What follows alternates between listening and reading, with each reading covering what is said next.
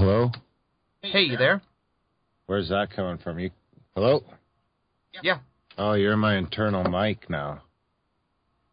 What the fuck is going on here? Okay, so you're plugging me into different ports, I guess. There you go. Hello? Hello? Yeah. Hey, there you go. You know, I think it's this fucking cord is fucked. Hello? Yeah? Hey, Hello? what's up? You there? Hey, yeah, there we go. All right, you got a fucked cord, I guess. I better get a new one of those. I thought I had another one. Well, you're gonna soon enough, if not. Yeah, no doubt. One sec here. Fuck.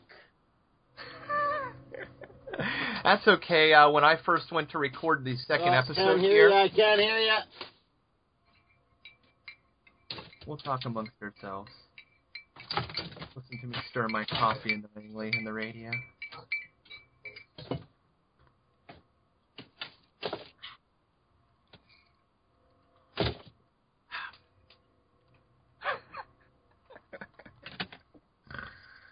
Oh, if you knew how audiophile Darren was, you'd enjoy this so much more.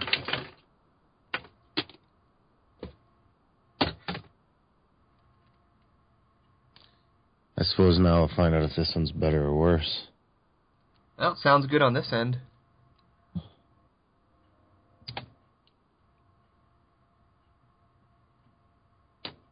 Hello?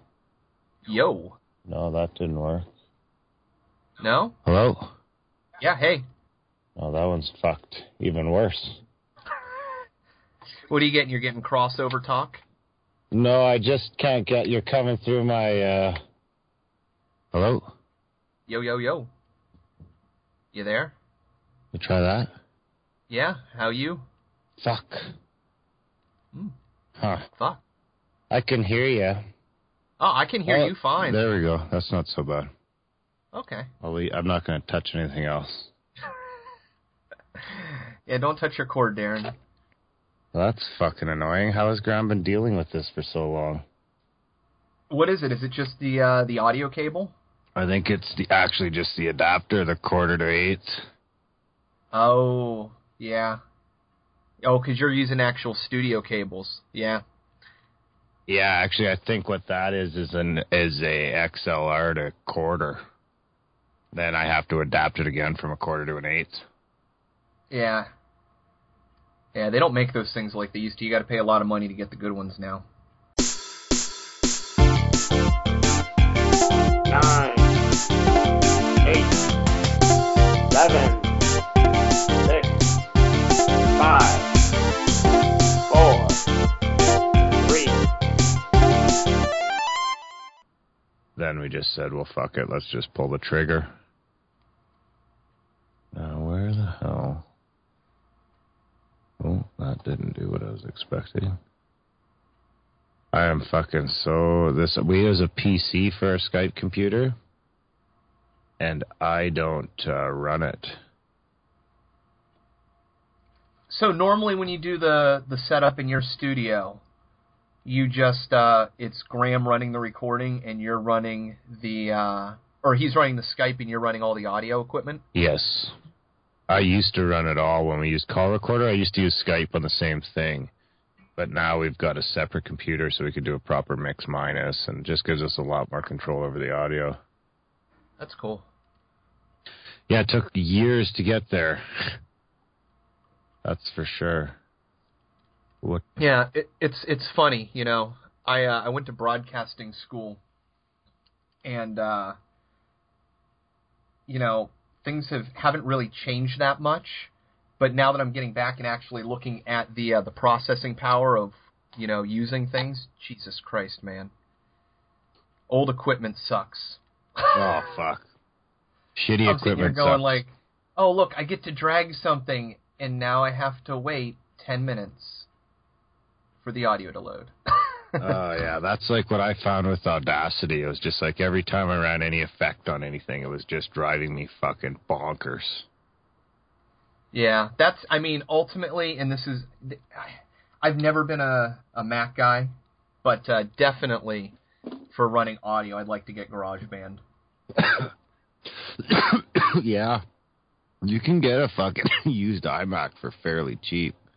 But here, maybe you'd be able to give me a heads up. I've been out of it so long, and I have not done any audio software in so long. I don't know, what would be adequate, hardware-wise to do that. Yeah, well, I mean, I've been using a 9-year-old Mac for 3 years. So, I mean, you could probably buy a Mac like this one here that I just retired for, I bet you, fucking $500. Yeah. I mean, $500 is still $500, but I guess if you're going to spend $500, I think you're better off buying, a 6-year-old iMac than you are buying a brand new PC. Really? And that's just my opinion. And that's just because of the software. It's just fucking for audio. Bulletproof, too. No fucking viruses, no nothing. I never have a problem with any of my Macs, and I have 4 of them. 3 of them now. 4 of them now. I had 3, now I have 4. Yeah. Well, my wife has one for her work. She's a designer, so she has a 27-inch. I had this old one, and then I have a laptop as well. I was eyeing one made, and shit, I can't remember who the fuck it's made by. Quantec or something, but it's a fanless PC that has solid state loaded with Windows 10 for $300 quad core, quad core, 4 gig DDR, in the size of a Roku. Fanless is good too. And that's what I'm looking at fanless. I don't know. Mind you, once you start learning your posts, I can cut out a fan, no problem. Oh, yeah. Once you start learning, you can EQ things out, or you can use your gate on them.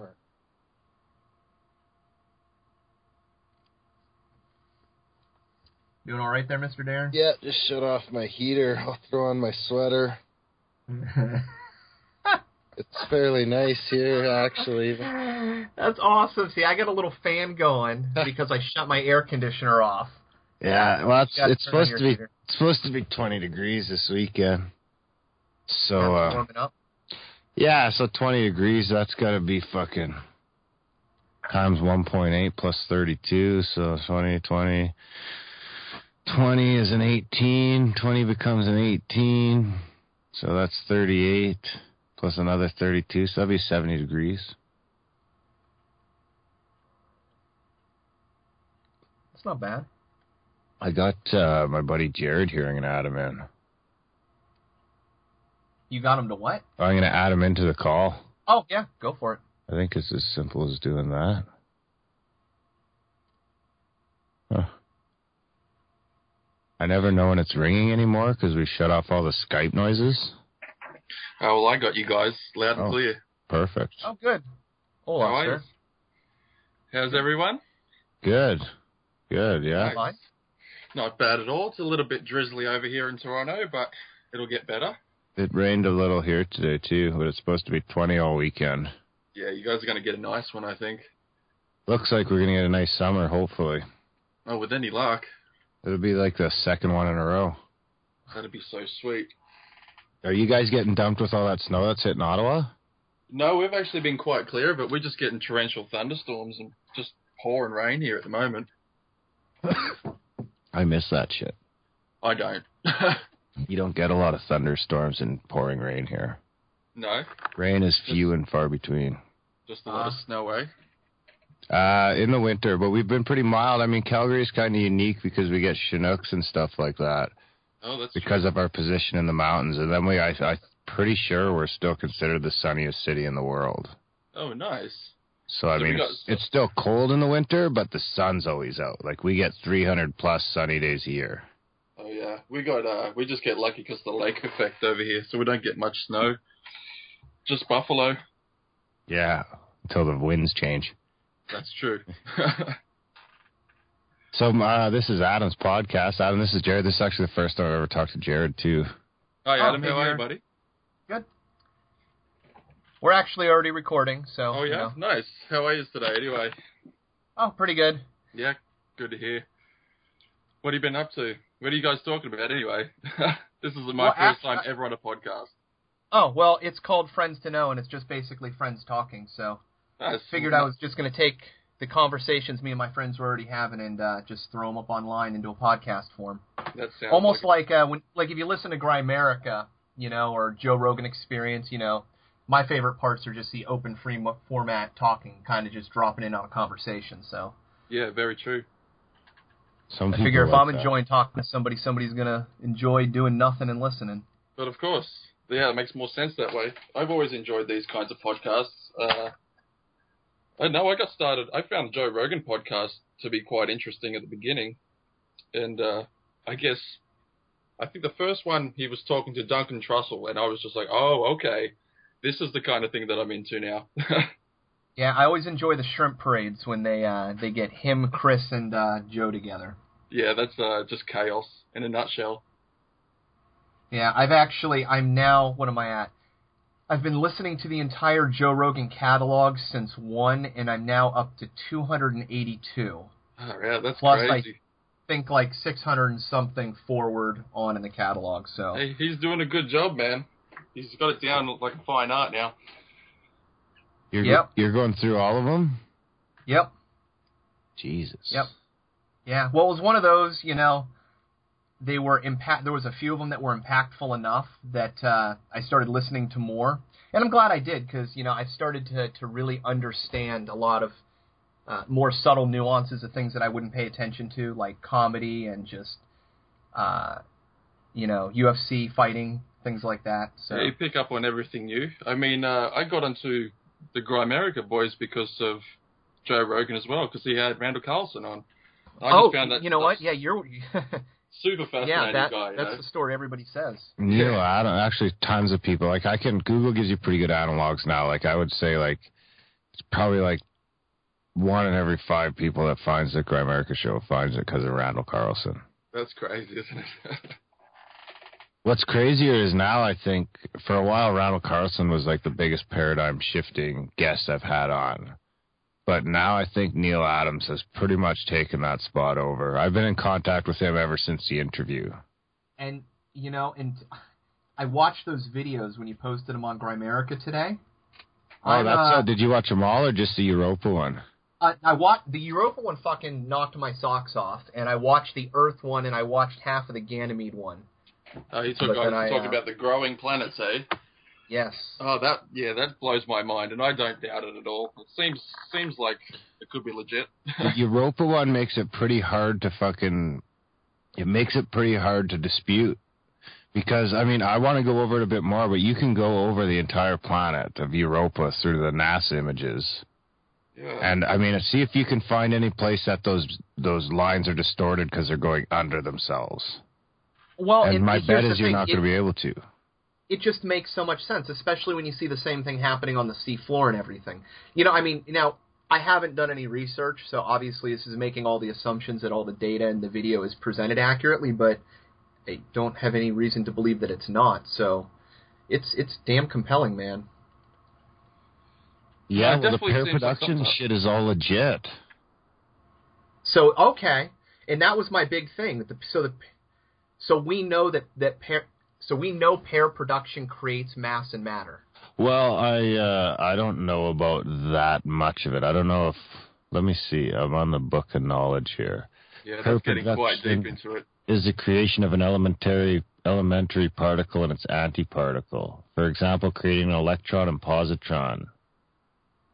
Pair production causes a nucleus... Yeah, so that's the refers to any neutral boson. So, I mean, when you start talking about bosons, you're talking about the building blocks of matter, aren't we? You must be above the threshold in order to create the pair.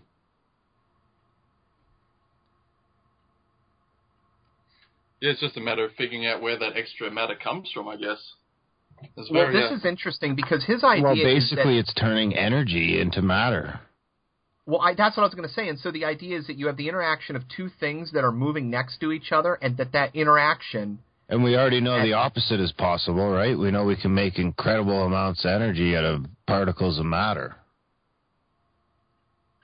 Well, that we definitely do. So why wouldn't we be able to use incredible amounts of energy? Like, that's what Neil's saying, is only places like the sun can create the amount of energy required in order to make pair production happen. But, I mean, one day, there's no reason. I mean, if you're looking at a Star Trek fucking replicator, that's got to be the same technology. Not the same technology, the same, I don't know what the word is. Process. Could it happen in the Earth's core, perhaps? Yeah, that's exactly what he's saying. That's his postulation that there's some sort of plasma creation down there that's going on with like an increase in pair productions that's constantly accelerating. Yeah. How much do we really know about the Earth, though? I mean, we've only been down a couple of, maybe 200 kilometers into the crust. Well, we don't know a whole lot. Oh, and not even that. Just look at science as a whole. You know, if you look at everything we think we know, we always think we know something, and then we learn something else, and then everything we thought we knew it's almost like we unlearned it and we learned something completely. It's like a new reality. Yeah, you know, the Earth was flat, the Earth was round. You know, there was no such thing as warped space-time. Now there's gravity waves. Yeah, it keeps changing. It never stops evolving. Literally, we keep figuring out new things. From what I can see here, pair production is pretty. I mean, in Britannica, pair production is a direct conversation of radiant energy conversion of radiant energy to matter. RYUC, pair production is a phenomena of nature where energy is converted to mass. So I'm saying pair production is legit. I would think it was too. So to me, that means if we can create matter that way, then there's no reason that anyone can say that it couldn't be happening at the Earth's core. Since we mentioned Randall Carlson, it'd be interesting to see what his take is on this. I mean, he's really open-minded. I should text him. I mean, just watch the video. I mean, I'll send him the video. That's a good point. I would be interested to hear his take on it. I mean, the other thing that interests me is you wonder if these smaller and less dense things, like we know the moon's only 1/90th the density of Earth or whatever it is. That might be a little extreme, but it's something in that. Well, I thought that brought up a good argument for why the creatures were so big on Earth once upon a time, 65 million years ago. Yeah. Yeah, that's a good point too. I mean, if the Earth was smaller, then perhaps the gravity was less, so the creatures could be larger. And it seems like the magnetic field plays a role. So if you somehow lost your magnetic field, because I mean it's the ball of iron spinning at the center of the Earth that's causing the magnetic field.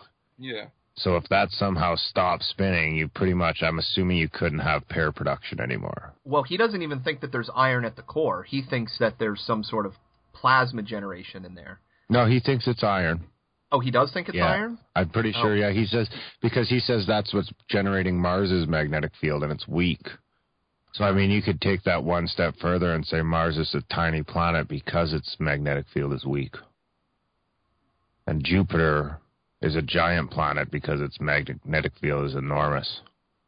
And then, I guess Jupiter would be growing as well. That would make sense. Yeah, and Jupiter now will eventually become its own sun. Well, and all the moons that's very 2001-ish. It'll start spitting out, once it becomes a sun, it'll start spitting out its own starting its own pair production shit, and it'll start growing its moons into planets. What that means is that the universe truly can be eternal and ever expanding and always growing, and that it's not going to fade into nothingness. No, it just keeps going. And it always has. And it always has. Giant cycles. It did, what he likes to say is it did this one thing one time. Oh, okay. And that was all it ever did. And that's all it's ever going to do. But that makes sense. It made pair production or Big Bang or whatever the fuck happened. Yeah, I've talked about it here. Have I talked to you, Darren, about the book called Struck by Genius? No. It's about a guy named Jason Pageant who was mugged, and he got brain damaged and started having synesthesia afterwards. And one of the things that he sees with synesthesia is he sees fractals and how things connect. So it's kind of hard to explain, but he explains everything being connected with triangles and geometry, and the guy, at least in my mind, after reading the book, is completely legit. But when you have an understanding of a world that could truly be fractal, in the sense of what a fractal truly is, the deeper you go, the more you break it down, You know, the smaller you get, the more you look, there's always going to be something there, in the same way that the universe can always grow and always expand. Yeah, to me, it would make sense that the universe would also be fractal in that same type of a way, that it would always be able to grow. You know what I mean? Yeah, but then, I mean, when you start talking about that, it makes you wonder about, that's kind of the same way computing works and simulations. Mm-hmm. Like, is the inside of a tree there before you cut it open? Exactly. Well, even think about this. In I don't know if this relates to pair production per se, but maybe quantum theory.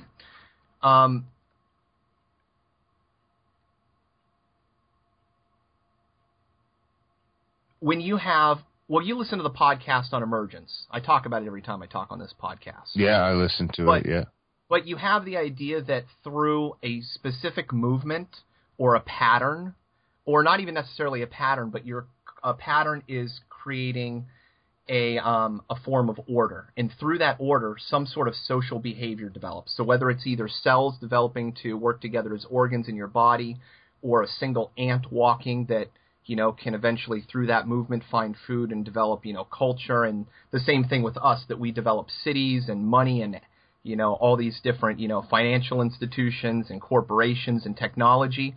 And when you kind of look at, like, all the things that we do fractally, and you look at, like, you know, the way that our vehicles driving look like, you know, their veins going in the road in the same way that, you know, like the blood travels in your body or flows through a leaf, or, that they move in the same way that rivers do, that all these things kind of, you know, relate together.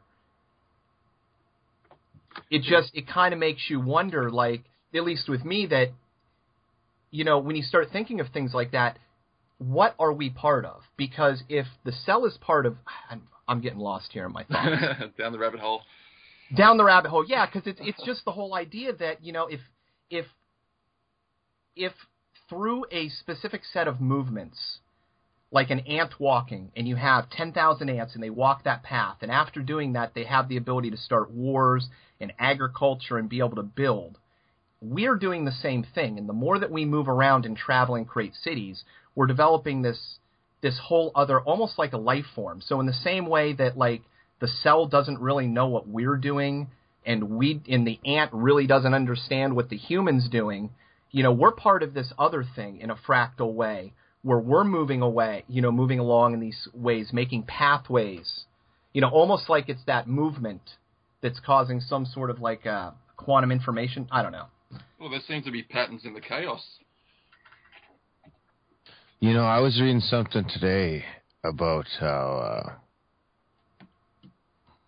somebody's take on how chaos theory had a better idea of that kind of stuff than science does. Chaos magic, maybe it was, which I don't even really know what that is. I listened to the Skeptico podcast on chaos magic, which was really, really good. That was a couple weeks ago. Have you listened to that one, Darren? What was that, sorry? I asked if you had listened to the Skeptico podcast. Who is it with? Let me check. Yeah, I need to look. I listened to most of the Skepticos, so I don't see why. It was on Chaos Magic.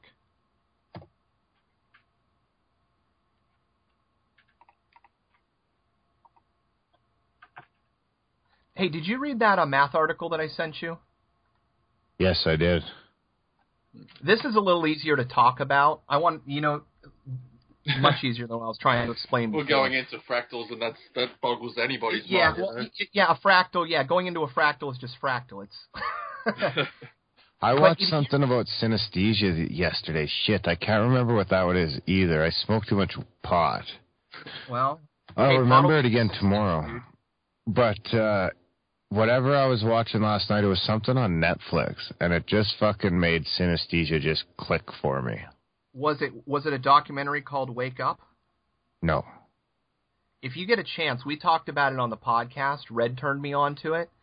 Really good. It's about a guy who starts seeing, like, angels and demons and energy fields around people, and he kind of goes on a religious travel to talk to religious leaders.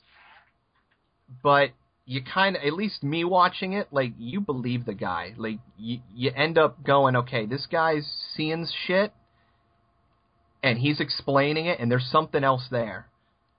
It's a really good documentary. I think it's very synesthesia-like, in which he's sensing something that is actually there, but not accessible to everybody. Did you ever see, like, The Waking Life? No. That's a good one. It's animated. I'm going to add that. I haven't seen it in a long time, and I wasn't anywhere near the path I'm on now when I watched it. When I watched it, I remember I wasn't super impressed with it, but when I think back at it now, it's basically, it's like this animated version of some guy's journey through, like, the afterlife, or it's not even, you never even really know it's the afterlife. But it's at the end of it. No, I'm not even sure if it is the afterlife. But anyway, yeah, spoiler alert. At the end of it, I think it turns out he's been hit by a car or something. And this entire fucking experience was the 8 minutes or whatever your brain stays alive after you've died. Oh, cool. The whole idea of the afterlife is just insane in itself. You know, yeah. They talk about it all through the ancient cultures, believing that they would go to some sort of heaven or a hell. Either way that you look at it, you know. Mm-hmm. But it could be anything. We have no idea. Our brains can't really comprehend that much. We maybe just wake up one day and you just realize that the last one was just a full dream. Like, we have no idea. Well, that's the thing. That the fact that we even postulate questions like that, and that people go and watch The Matrix and go out just questioning, like, I wonder. That's enough for you to just really wonder. That is absolutely enough. That other side of it makes you think, too, though. I mean, if you can go and, like, you have those dreams sometimes. You, like, wake up in the morning and it's like, 10 after 7, and you don't really have to get out of bed till 20 after 7. So you just, like, drift off back to sleep, and then you have this dream that seems like it goes on for fucking 6 hours.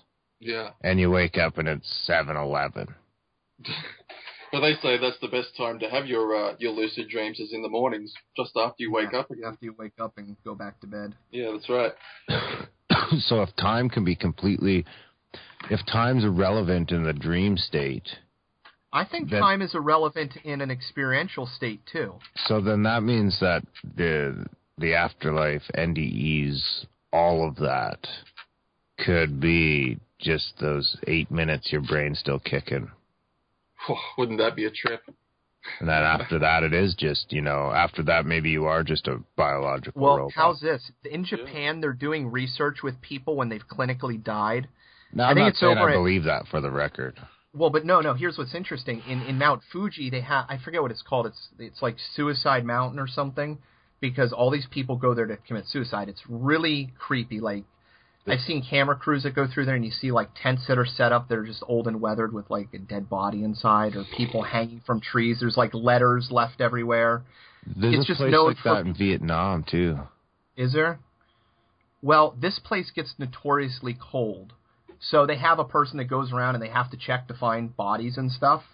And they found a lady who had gone there, took a bunch of pills, I guess, but she went out and it got super, super cold. Well, these scientists were testing out this new way of reviving people. And so they kept her in a super cooled state, and they like immersed her in a solution or something, but they slowly started raising her body temperature up.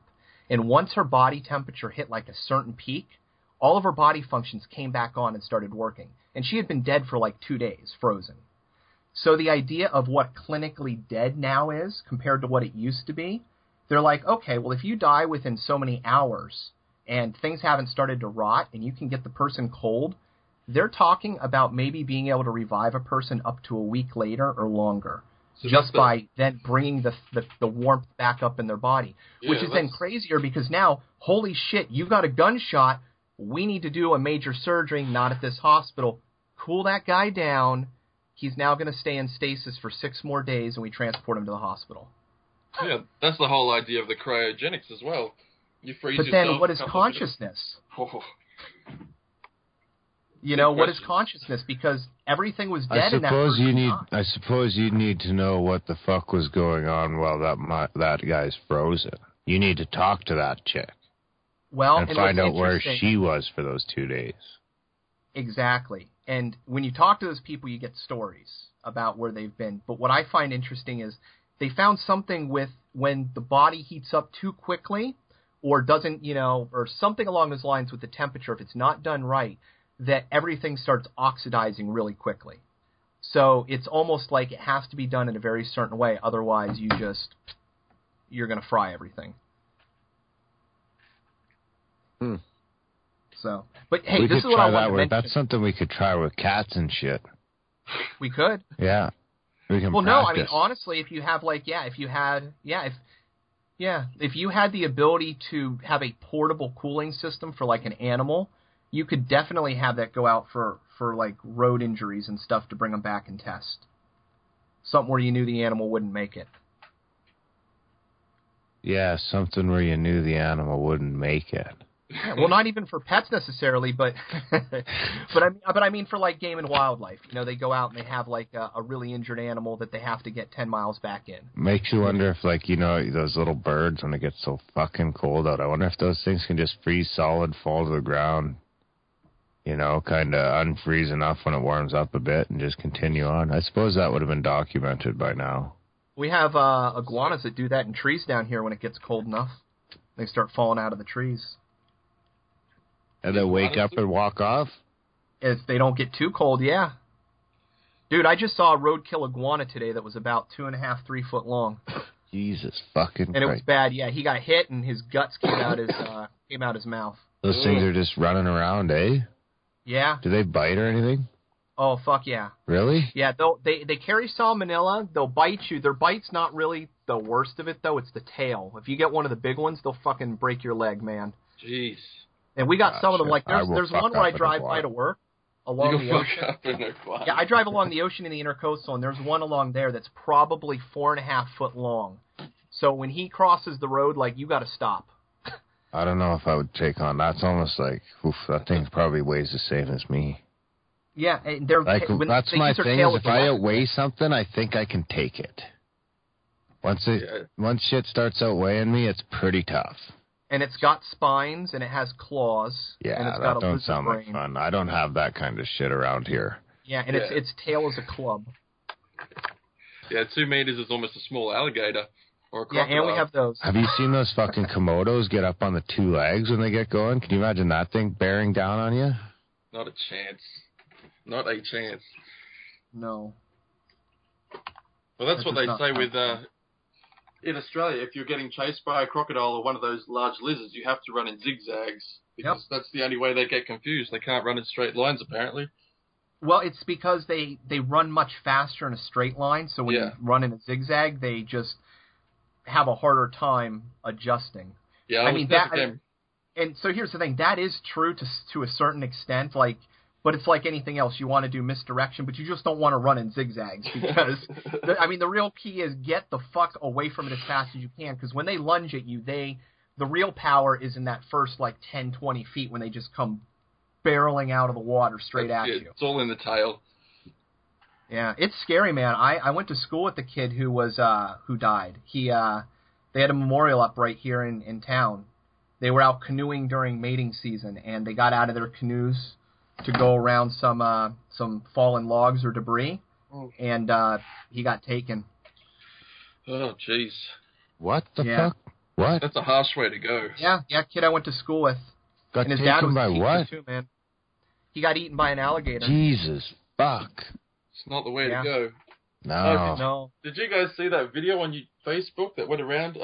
Some guy was on the beach waving to his friend, and a killer whale just come up and took him. No. Gone over. Yeah, I saw that one a couple of days ago, but I ate him? Just ate him, yeah. Took him into the ocean. That was the end of him. Oh, he didn't come back? No. I thought whales didn't fucking eat people. Yeah, I'll have to find that one for you, Darren. I'm going to find it right now. It was just some pretty gnarly stuff, I don't fucking see a man get eaten by a... Well, fuck, I mean, when you keep them in cages you can only keep them in cages for so long before they get pissed. Oh, this one was out in the wild. Speaking of which, you're having Phil on. Yeah, not till May. I'm gonna send you some questions and stuff for him. That's something I wanted to talk to you about. Your show, either privately or because I know you used to have the backstage up. Like, I don't know if you'd be interested because there's guests of yours that I follow separately, like Lynn McTaggart or him, that I'm really interested. That I think it would be of value if you like. Just, because like Lynn's book, there's a couple of questions that I'd really like to ask her just to send you that I think would be beneficial if you felt they were beneficial too. I just don't know how to do that because I'm like, oh shit, well Lynn's going to be on. Well, I'll just make sure I write some questions down for Darren. But it'd be cool if there was just a place to kind of look to always kind of see that, so you could just like, I don't know. Well, you could just come on the show. I could do that. Yeah. Well, I mean, but like knowing instead of going like, oh, Phil's going to be on because I found out on Twitter. Oh, well, genuinely like being able to look like, oh, well, they're going to have so-and-so, so-and-so, and so-and-so. Hey, he might want to ask this guy about this because he had a research project with so-and-so on XYZ. I don't know. Yeah, Graham's supposed to still be doing that. Okay. I guess he's not. I thought we had said we were still going to keep the backstage updated, just for that reason, so people knew who was coming up. Honestly, I haven't checked in a couple weeks, so I'll go check. But I find it interesting just for that. I'm sure other people do too. It can't be the only one. How'd you guys go with Eric Von Daniken the other day? All this shit says this video of these people getting eaten is fake. Oh, yeah? Yeah. It's so hard to tell with these videos. Well, Darren, have you seen the Harper Eagle killing a sloth? Oh. What's a sloth? A giant sloth? A giant sloth. Those fuckers ain't around anymore, are they? I can find this on YouTube. Yeah, they are. Well, I don't know. What do you define? I don't know. A giant sloth, I think they were like 15 feet tall. A Harper Eagle has like a wingspan like of 8 feet, Darren. They're huge. Bigger than a bald those giant eagle? sloths are well and truly gone. Yeah, sloths are like children. They're like 3 feet tall or something. Oh, that's just a little baby sloth. You got is that bigger than a bald eagle?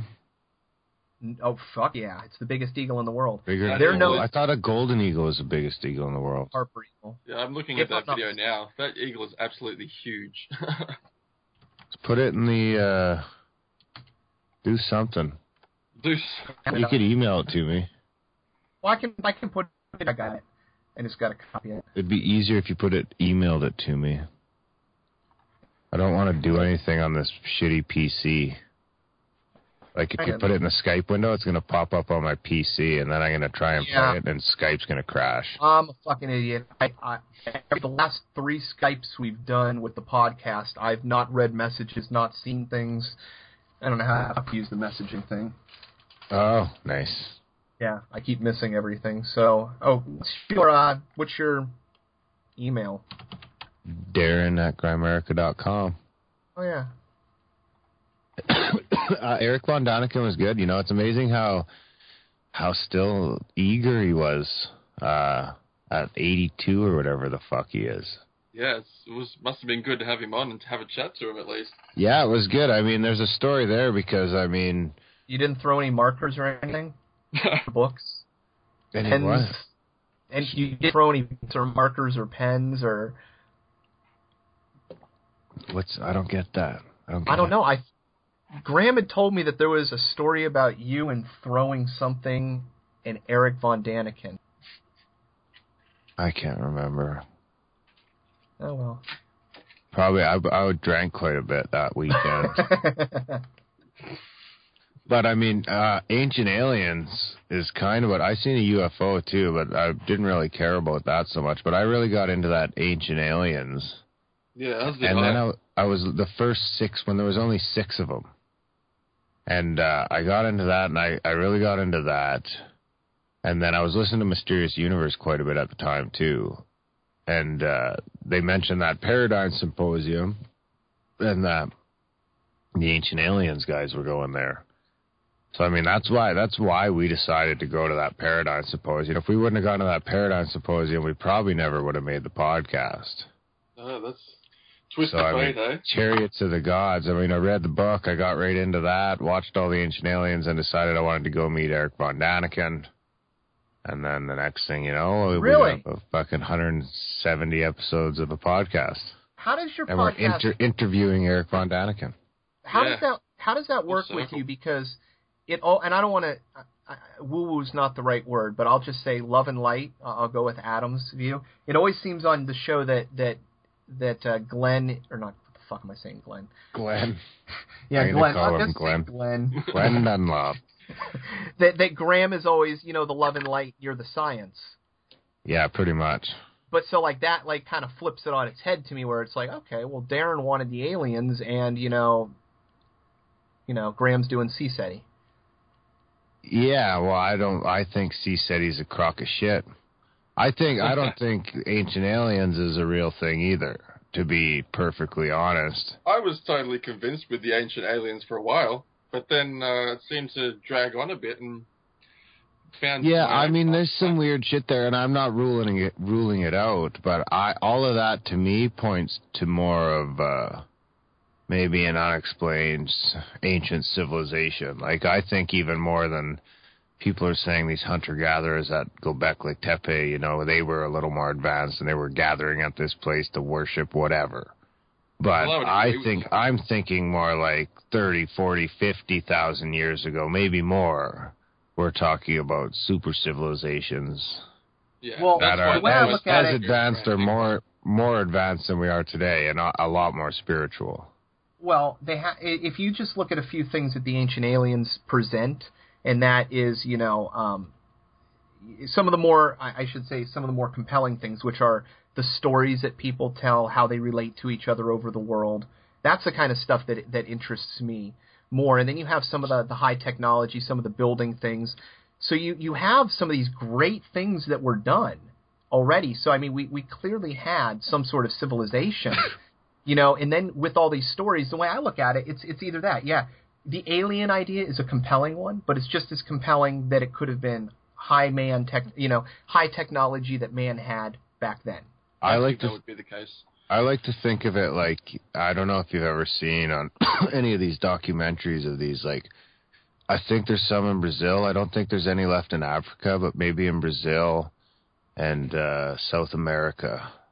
There's still pockets where there's these fucking tribes that are still untouched. They have, they're, as far as they're concerned, it's fucking 10,000 years ago or 50,000 years ago. You know what I mean? They have zero technology, zero contact with the world. And you can see when they're filming them from this plane, you can see a couple of them noticing it and pointing at it. There's probably still islands out there where this kind of shit is happening too. And I'm sure they see our planes and whatever flying over. And when we get fucking smashed by a comet again, me and you probably not going to do so good. No. When there's no food at the grocery store or fucking whatever, right? Well, you know what? I'll say the most compelling piece of evidence that I've ever seen from the Ancient Aliens is that map that was found that has, like, Antarctica, but it has the actual, the land mass of Antarctica, not the ice mass. The Piri Reis map. Yeah, that's completely mapped out. But that could just allude to ancient civilization too. I think it probably does more. So this is exactly what I was going to say, Darren. It alludes to either somebody had high functioning map technology, right?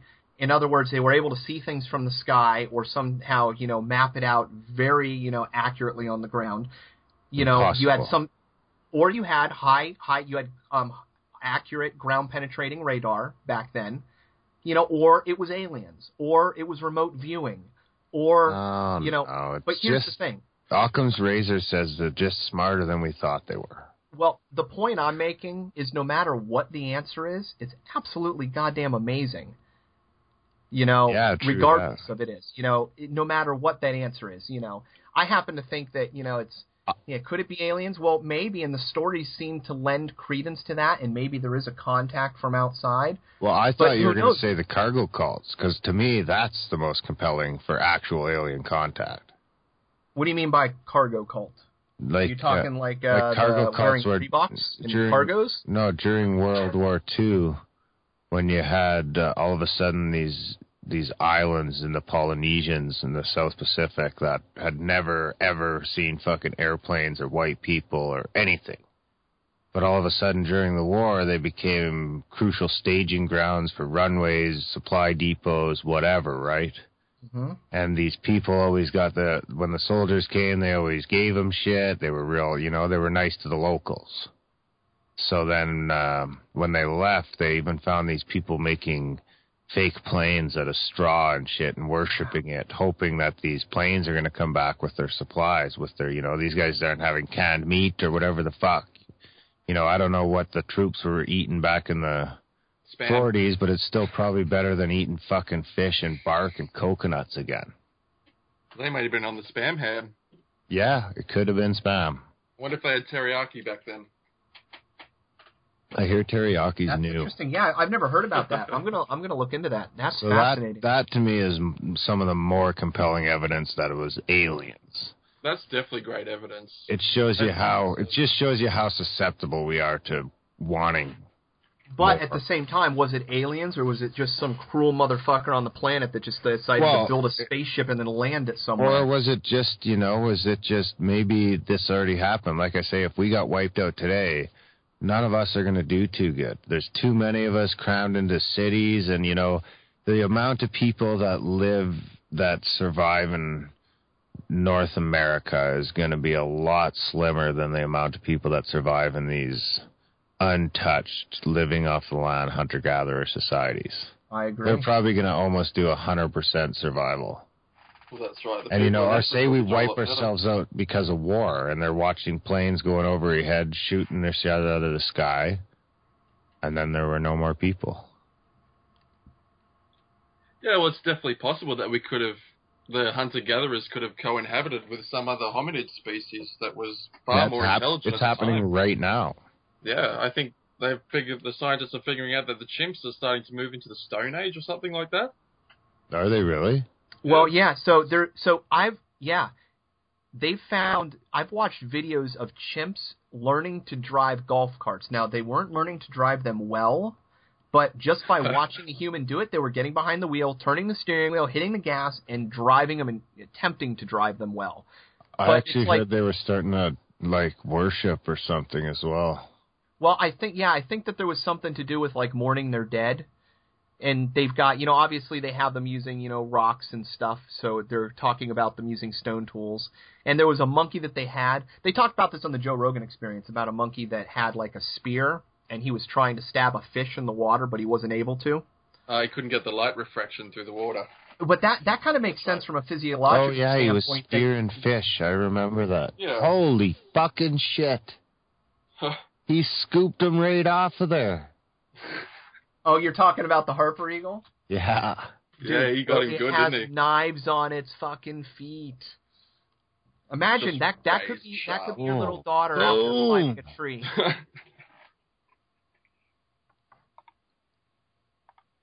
Oh. Like getting hit by a truck. Yeah, they found a cave that was millions of years old that had all these skulls in it. I forget what species of hominoid it was, but it was some sort of hominoid species, and they couldn't figure out what these markings on were them to figure out what predator was eating them. But on all the insides of the skulls, they found these scrape marks on the inside of the eyes, and they've been able to, through history, look at Harper eagles today. And Harper eagles, the first thing that they do when they kill their prey is they eat the eyes, and they scoop them out, and you get these very distinctive scraping marks on the inside of the skulls. So they've been able to show that, millions of, at least a million years ago, that Harper eagles, maybe it wasn't a million years ago, a couple 100,000. Anyways, that Harper eagles were hunting, Homo sapien-like creatures. Just picking off these small kind of humans.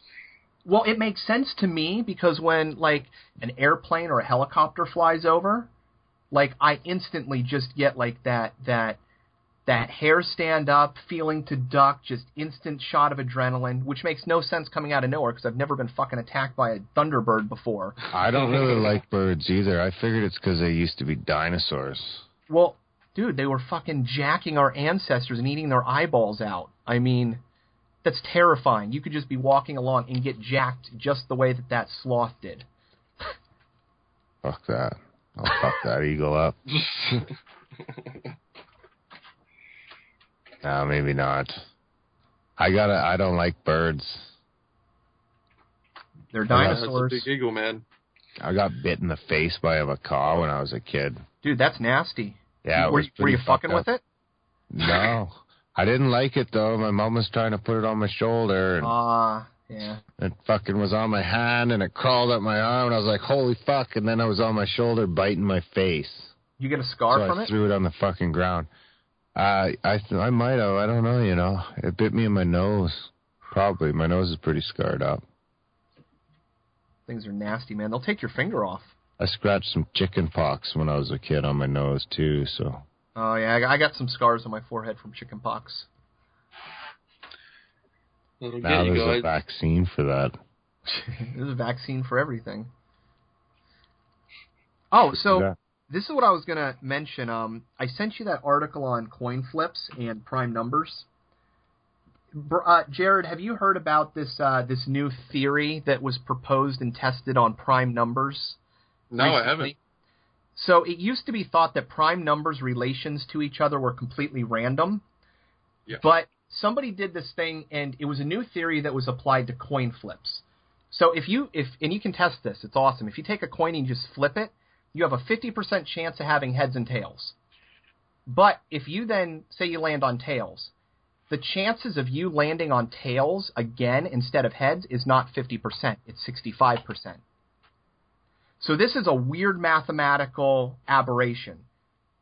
Nobody knows how to explain it, but if you do this and just start flipping a coin, so the same thing happens with prime numbers. What is that saying, that the odds are better that you go heads, tails, heads instead of heads, heads, heads? Well, okay, so if you flip a coin, you have a 50% chance of being heads and tails. Yes. If I then flip a coin again, that coin that I just flipped has a 65% chance of being tails if the coin flip was already tails. No, it doesn't. See, yes, it does. So unless this it's something to do with the observer effect. They did the prime number thing to 4 billion or something. They didn't do that. What do they do the coin toss to? No, the I coin don't toss. buy the coin toss thing. They didn't do it enough times. It's just no.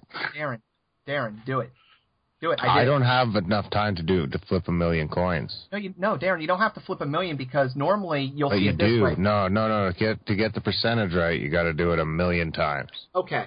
Well, yes, but here's the thing. It's not the same thing because normally if you would flip a coin, you'll see it very easily. If you just do flip, you'll have 50% of the time heads and tails, and it should end up 4 times. You'll flip the coin 6 times instead. Anyways, it doesn't matter. The prime number thing is spooky. Well, so the thing is, it's the exact same relationship, Darren. So that same thing with it is, if you have the same, I'm not trying to argue with you, but it's like the relationship between that second flip is the same thing with prime numbers. So prime numbers are supposed to be completely random. We can find no connection. But if you have a prime number that ends in... We couldn't find a connection until now. Right. But if you take... No, we can find no connection. So math, the thing about prime numbers is they've always been there. Right. Well, here's how they found the connection. We just couldn't find it. But here's how they found the connection. Somebody did this coin flip thing. So they were doing the statistic on coin flips, and they said, holy shit, when you do this coin flip, when you do the relation to the second, it's 65%, and that doesn't make sense. Somebody then applied the same thing to prime numbers to see if there was a relationship.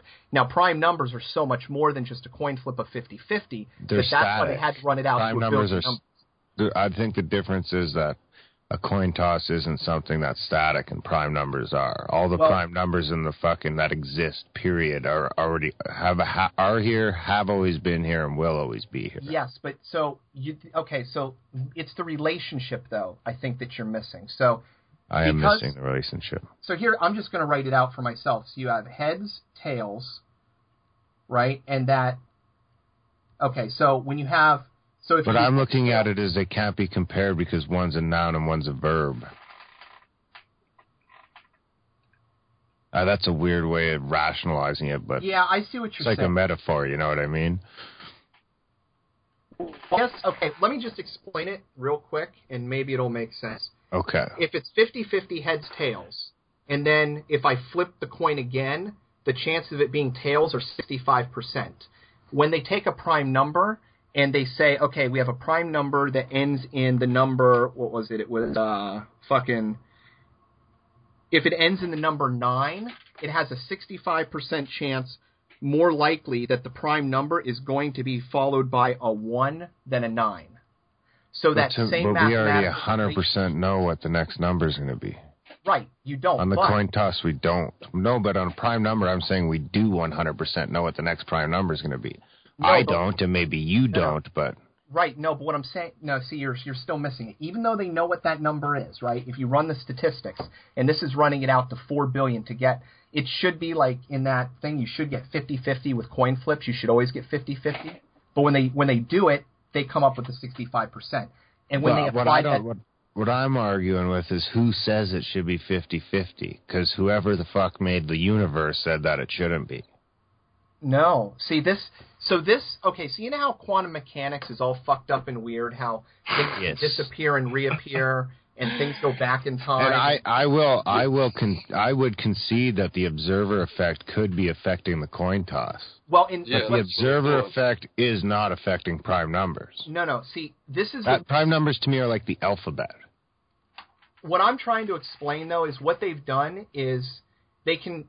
The way that I read it in this article, and it wasn't just one person; it was a series of mathematicians that have done because you can have algorithms that run that flip a coin. And you just have it flipping out. That doesn't count. That does not count. But hold on, Darren. Okay. It counts because it's so hard. I'm having a really hard time explaining it because it doesn't make sense, but the data appears.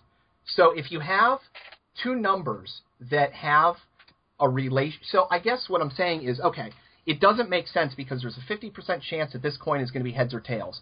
But if I flip a coin again, the chances that coin to be heads or tails are still 50%. But the relationship one to the other flip changes it somehow, right? What I'm saying is that there is a very fundamental understanding of mathematics that we don't quite get because when we do simple things like this and we run the statistics, we come up with an aberration, and I don't think that means that it's fucked up and it's not right. What I think that means is that, yeah, this is working, but we don't quite understand what's changing the statistics here. Because just like in the prime numbers, it still doesn't determine whether or not there's going to be a prime number. But they go, well, no, it's no longer a 50-50, it's no longer a completely random chance, which a 50-50% chance would be. We're now getting a 65% chance, and the percentage on the prime numbers is exactly the same as the percentage on the coin flip. So it's one of these, and it could also be like I was talking about before, that it's just fractal, that you have a relationship that's showing up in the coin flips that also shows up somewhere else that can show up in another, form of, mathematics or nature, and that we're just noticing these aberrations. Or it's just classic case of humans noticing patterns where there's not really patterns. Well, or think about it this way. What if we are actually living in some sort of simulated universe? There is some sort of underlying computing or just the natural functioning of the universe with the way matter and pair productions, that there's something underlying it, in that when you start running these numbers, you're almost like looking into the code and you go... And the code is the seed of life. That's like the scaffolding that the entire program is written on. Well, think about it this way. Just like we were talking about pair productions and the Earth expanding and being looked over, this could just be one of those simple things. Because well, let's go on a simple if, Darren. If the article I sent you is accurate, that this coin flip thing is true, and the computer simulations back it up, then there's a simple fundamental understanding of mathematics that we don't understand. And now this is why it makes me excited. Because I was kind of thinking about this in the same relationship as it goes to like good and evil, because you have like this idea that, there's always light and dark, or always a good, there's always a balance between one thing or another. And like today, everything seems fucking hopeless, like the battle of, how dark things can get and how good you can be. You always feel like you're on the losing side. But if things can be understood in kind of a fractal nature, then I kind of look at that idea of like the coin flip. Well, if that coin flip is fucking real, and that second coin flip, that second tails, has a 65% chance of being right, maybe that's kind of like a representation of the underlying, like, structure of the universe, where it's kind of like, yeah, you have this good and evil, but you have that little bit extra that makes it extra good. So I don't know if I'm making... the universe is trying to balance itself out naturally. Yes, exactly. I mean, whenever there's a yin, there's a yang, they say. And right. So the idea is, if that second coin flip always naturally flips to the tails, maybe that natural flip to the tails is positivity, it's love, and it's balance. So today's fucked up. Today, it could be really bad or it could be really worse. But that means that tomorrow has a 65% chance of being swayed and balanced in the positive, good direction. Yeah, I would say that's very... That kind of makes sense in my mind. That makes more sense that way. Because you figure if the worst events that happen in your life, then things can only get better, right? So it kind of stems off the same thinking. When you have a shitty day, the next day is going to be a whole lot better because it's not going to be the same shitty day. Mm-hmm. But that maybe it is. Maybe it is. Yeah. Well, I'll post that. I'll post up on the Twitter account. I'll post that article so everybody can read it, because it's, if there's validity to it, it's fascinating because it's something that's happening that shouldn't. And if you have something it's just kind of like the Expanding Earth with the pair productions. It's like, if there's something happening and we don't know it, why the fuck aren't we looking to find out more? Because I think he's right. This is one of those things that, like, it seems like if the right amount of thought and attention and money was put towards it, it should be pretty simple to prove scientifically.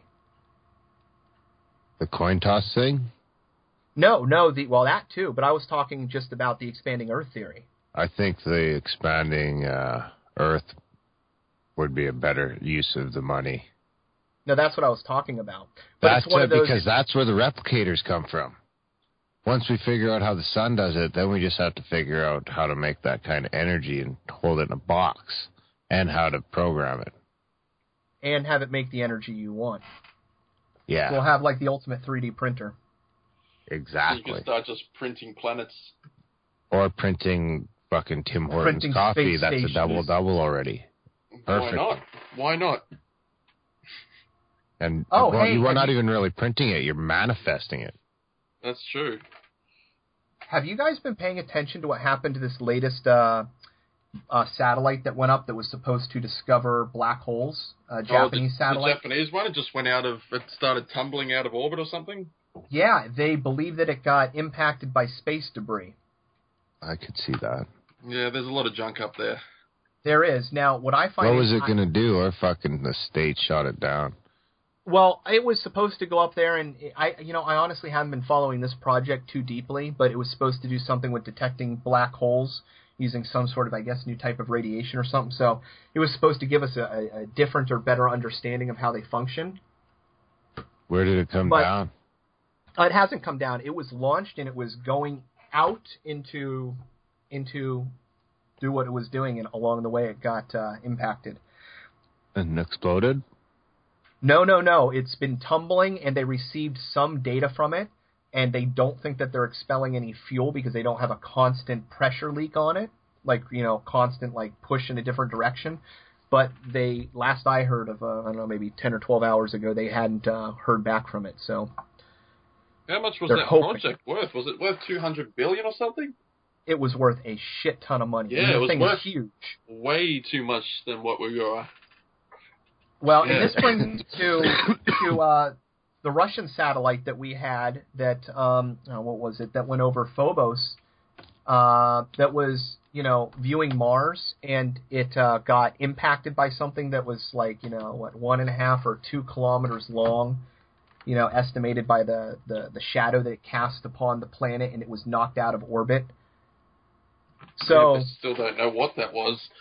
And so I don't want to go conspiracy, because you're right, there's a shit ton of fucking stuff out there in space, but when something like that happens, and it didn't happen through all the really hard stuff, it happened an impact later, and it wasn't something that they detected along the way, yeah, I totally get that. probably natural. But I also want to keep an extra little eye on this project because we just had gravity waves detected. We have this thing get knocked out, and Jesus Christ, if there was somebody that needed to, stunt some sort of discovery, I'm sure that the states have the ability to direct some sort of, bullet in space. I'm sure they can have a handgun up there to shoot a satellite out. No doubt. They've got probably way more than what we realize, that's for sure. Do guns work in space? Yeah. Yeah? Yeah. Yeah, guns will work underwater. Yeah, but underwater's not space. Guns will work underwater till the firing pin gets wet. Well, it depends. If you get like a Glock, they make special little discs that have a hole in them, so it actually allows the firing chamber to fill with water. SEALs use them, so you can take the gun underwater. Oh, and yeah, once it's underwater, you can fire it. Now, the difference is once you come out of the water, you're going to need to let the barrel drain.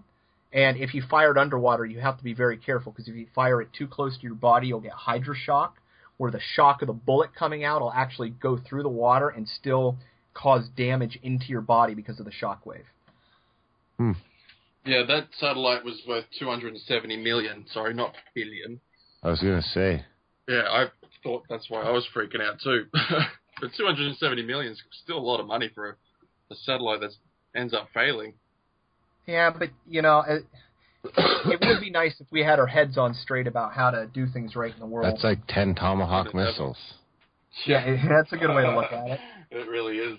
That ain't shit. That's a Sunday afternoon. Dude, that's like an eighth of a B-2 bomber. An eighth of a B-2 bomber and almost half of its payload, so however you want to look at it. Or, so you could have 9 of those satellites up for the cost of a B-2 bomber, I think, if my math is correct. A B-2 bomber's worth $2 billion? I think so, aren't they? Weren't they worth like $2 billion? How the fuck can they charge so much for these? I think like an F-16's worth fucking a $250 million or something like that. Dude, last I heard the F-1 set, or what is it, the F-22 Raptor or all the Lightning's iterations were up to over $200 million a piece, and those fuckers are cracking. All the fiber, all the graphite composite is breaking. Yeah, that's the F-35. Yeah, they now have a problem where they have to do hard resets in flight, which, by the way, a lot of the new airplanes are doing. This 330, 40 million per aircraft for an F-22. Oh, God. So nations are spending trillions of dollars on these things, and they're not even working. They're worth now. Imagine what they were worth new and to develop the technology. Stealth bombers B-2, $2 billion apiece. Yeah, there you go. Ouch. Yeah, that's steep. And I bought 21 of them. That's it? Yeah. And then here's the great thing. No, Darren, this is the fucking awesome thing. That's just what we know about. Oh, yeah. We know about the X-35, the space plane. There's your UFOs, one of those. Boys. Yeah, I think they've been doing stuff since the 60s. Don't tell Graham that, but no, I won't. There's your UFOs.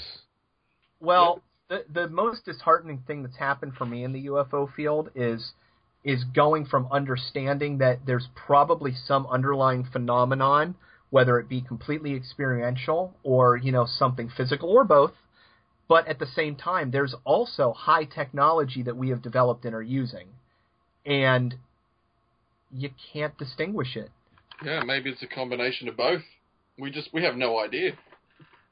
Well, it has to be. Because, if you historically look at just what we know the military ends up having, and we know what civilians have, and then you know what we have today, well, Jesus fucking Christ, look at the drones that we have today. Yeah. They're palm-sized little things, zooming around on cameras that can stay up in the air for, 20, 30 minutes. Well, I'm pretty sure they had that 20 or 30 years ago. Oh, yeah. I'm almost sure they got it down to the mosquito style things now. Oh, I believe it. People don't believe me on this, but it's always the fucking thing about, like, the NSA was watching us and, blah, blah, blah, yeah. got a data center, this and that. Well, Jesus Christ, if we've developed quantum computers starting off in the Google scale and what we know, and they can do like 4 or 8 quantum bytes at a time and switching and holding information, Well, if we made an advancement like that, or we had an understanding of physics, because people forget that we run the largest physics department, or one of the largest physics departments in the world, and we hire the best scientists we can, and they don't share their information with the public. You know, that if we developed a highly advanced quantum computer, we already may have reached some sort of technological singularity or processing ability or ability to compute or have something that can compute and give us information that us ourselves are not, you know, capable. In other words, if we could, you know, have this machine come back just in the way Go goes out and beats a player and we don't know how it does it, we go out and ask it to figure out the fundamentals of physics and it comes out and goes, here's some brand new technology to use. And then we have it. So if we just made one like step like that in having a super advanced quantum computer or AI, and we did that 20 years ago, Jesus Christ. Yeah, what are we capable of now? Or what's it Right. capable of now? And then how easy is it to stifle everybody else without being known?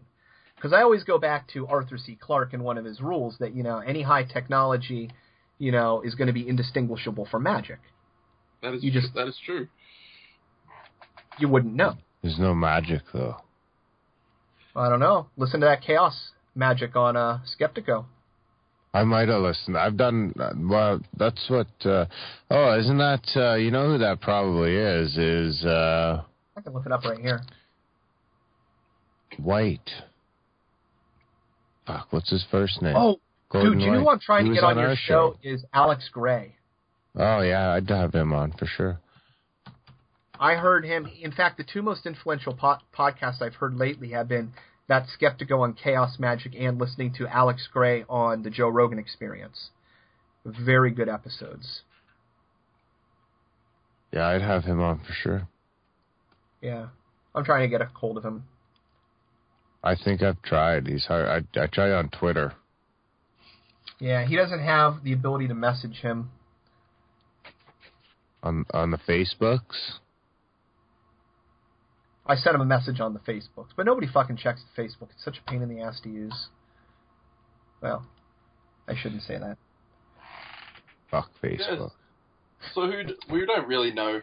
We've got you go back a couple of thousand years. We've only known the history of the civilization for 7,500 years, really, and we've been around for 200,000 years.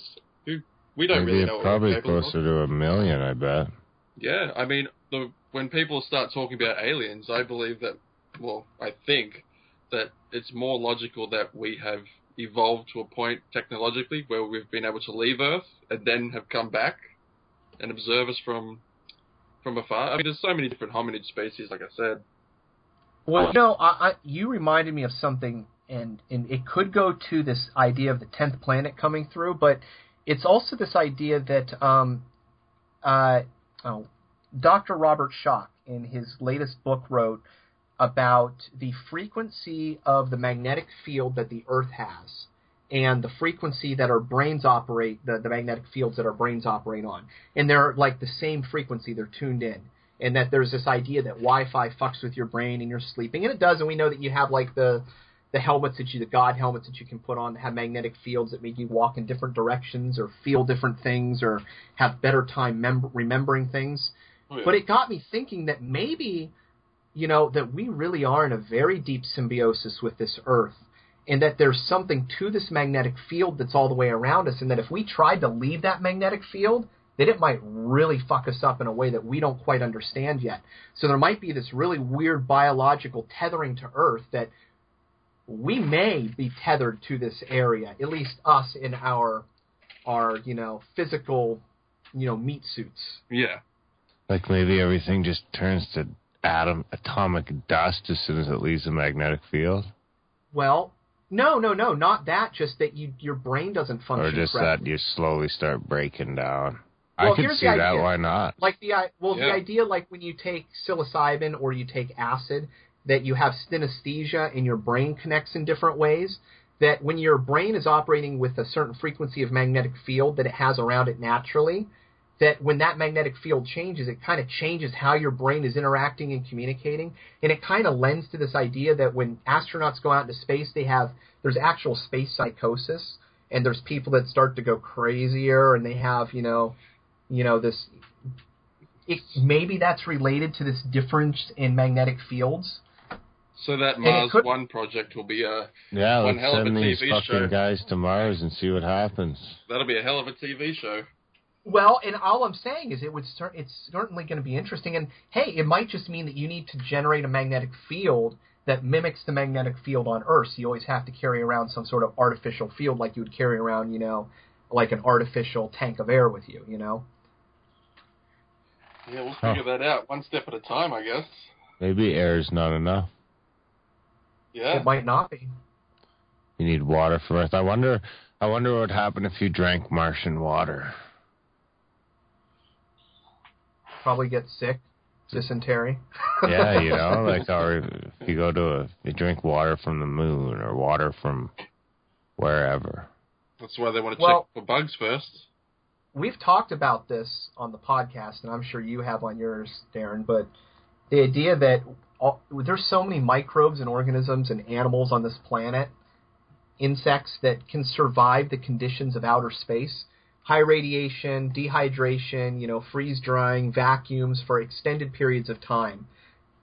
And we have things that grow in space on the outsides of things, and then we know that fucking rocks hit Earth and fly out into other spaces, and we have...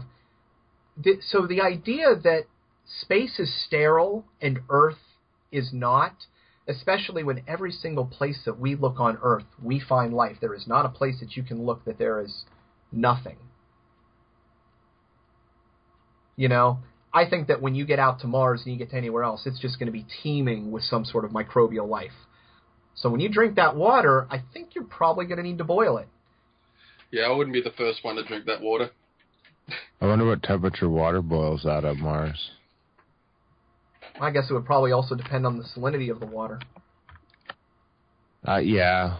Well, it'd have to be real salty to make a difference. I think altitude actually plays a bigger role in boiling temperature than salt does. Yeah, I think you're right. No, you're absolutely right. At least according to my craft box. Craft box? Yeah, special boiling instructions for high altitude. Oh, there you have it. Is it, who you should also email? Does it take longer? Is it hotter or colder at high altitude? I don't know. I'd have to go look. I can go grab a box if you want. I could just type it into my computer that's right beside me. Yeah. High altitude boiling temperature. You should really have Ephraim take a look at those videos, the Earth video and the Europa video. See if we can't get him to promise. Well, maybe I'll do it. See if I can get him to promise down and watch it and talk to him about it. At 10,000 feet, it's 10 degrees less. Well, that's pretty significant. So that's 10 degrees Celsius, too. Yeah, it means bunk to me. So that's like 10 degrees Celsius would be 10 plus like 8 point something, so it'd be like 18 or 19. So it'd probably be a 50. No. Yeah, probably about a... So instead of 232, I guess, why isn't this in Fahrenheit? Instead of 232, it'd probably be around 190, I'm going to say. I'll try Fahrenheit. Now, do you guys ever have an impact from standard size? From what? In any way? What? Standard sizes. Oh, fractions. Yeah, I do construction. I work in construction, so... No. I use feet and inches a lot. That's about it, really. And pounds. Feet, inches, and pounds. Well, I can understand pounds. But I like millimeters and shit better. They're easier to work with. They're easier to multiply. Is it the lumber dimension that's done in feet? And do you space 2x4s by feet, or do you do meters? I work in steel. But yeah, 2x4s all come in if I go to the store, it comes in 2x4 by 8 or whatever, right? Okay, so that's interesting. But I can convert all that stuff pretty easy. So, but when you're actually doing building and you get a set of plans, it's done out to feet, not to... No, it's all millimeters, unless we're working on something real old. and you have to work with original plans. So if you're doing a reno and the original plans were drawn in standard, then your plans have to be in standard, and it's a fucking pain. Interesting. I do home remodeling and construction too, Darren. So. Oh, cool. Yeah, it interests me. I do commercial steel. So you build like steel buildings? Yeah, I do a lot of Miss Metals, but I do build steel buildings too. Yeah. What's Miss Metals? Like stairs, lofts? railings, but a lot of like stairs and railings and commercial high rises. Install or fabrication? I do install. I run the field for install. Nice. That's fun. I built some pretty cool shit. Big. It's always big and heavy. You have nice drills. You have a nice impact gun and you have a nice hammer drill. I know it. Yes. I have to get a new hammer drill. I went to Harbor Freight and got a $25 one because I couldn't afford to replace my Hitachi that I decided to use as a mixer and burnt it out and melted it. And I put a 4-inch hole saw into this thing, and somehow while I was using it, the hammer drive engaged and it bound. And there was a 2x4 about 2 inches away from my hand, and the drill caught, and the plastic handle broke off on my finger. And then it shredded the gears inside, and I had to drill the next 2 holes through my wall in reverse while the thing was smoking plastic from the inside with a broken finger. Weird. They don't like Harbor Freight drills. Huh. Yeah, I got a Hilti one. I remember I've been up on ladders when those old. We got the newer ones now. They got clutches in them. But when you're drilling like a 1-inch hole through old concrete with an old drill, it fucking catches some rebar. It spins around and smashes you in the face. Oof. Good way to get a black eye. Good way to fall off. Never had a black eye. I've had like my arm get twisted where it's hurt for a couple weeks. Yeah, I've had a black eye and a broken arm, but not from a drill. Oof. I've got a large one of those hammer drills, that's big old Bosch that's got, I don't know, the end on it's like a 2-foot drill. And, when you're doing like a 2-inch hole with that thing, my God, when that thing catches, you're done. Yeah, the new ones have clutches, so when they catch you, just go like, brrr. That's crazy. I've been looking at if I go to replace and get another one. Hitachi makes some nice ones that are, they actually have like a pneumatic impact on them instead of having a mechanical impact, so it's supposed to be softer on you for the vibrations and have more, I don't know, some sort of like penetrating, corrupting power. I don't know. If you can get a Hilti one. Yeah. I like Hiltis. I've had really good experience with Hitachi, though. Yeah, I find Hilti's the best, man. The cream of the crop. Is it? Only in certain things. Hammer drills, their cordless line is amazing. The 18-volt like drills and stuff. There's a cordless drill, a little impact, sawzall. All that stuff works really, really well. And then their industrial hammer drills. No, yeah, all that stuff's really good. But then they're like grinders and stuff like that are shit.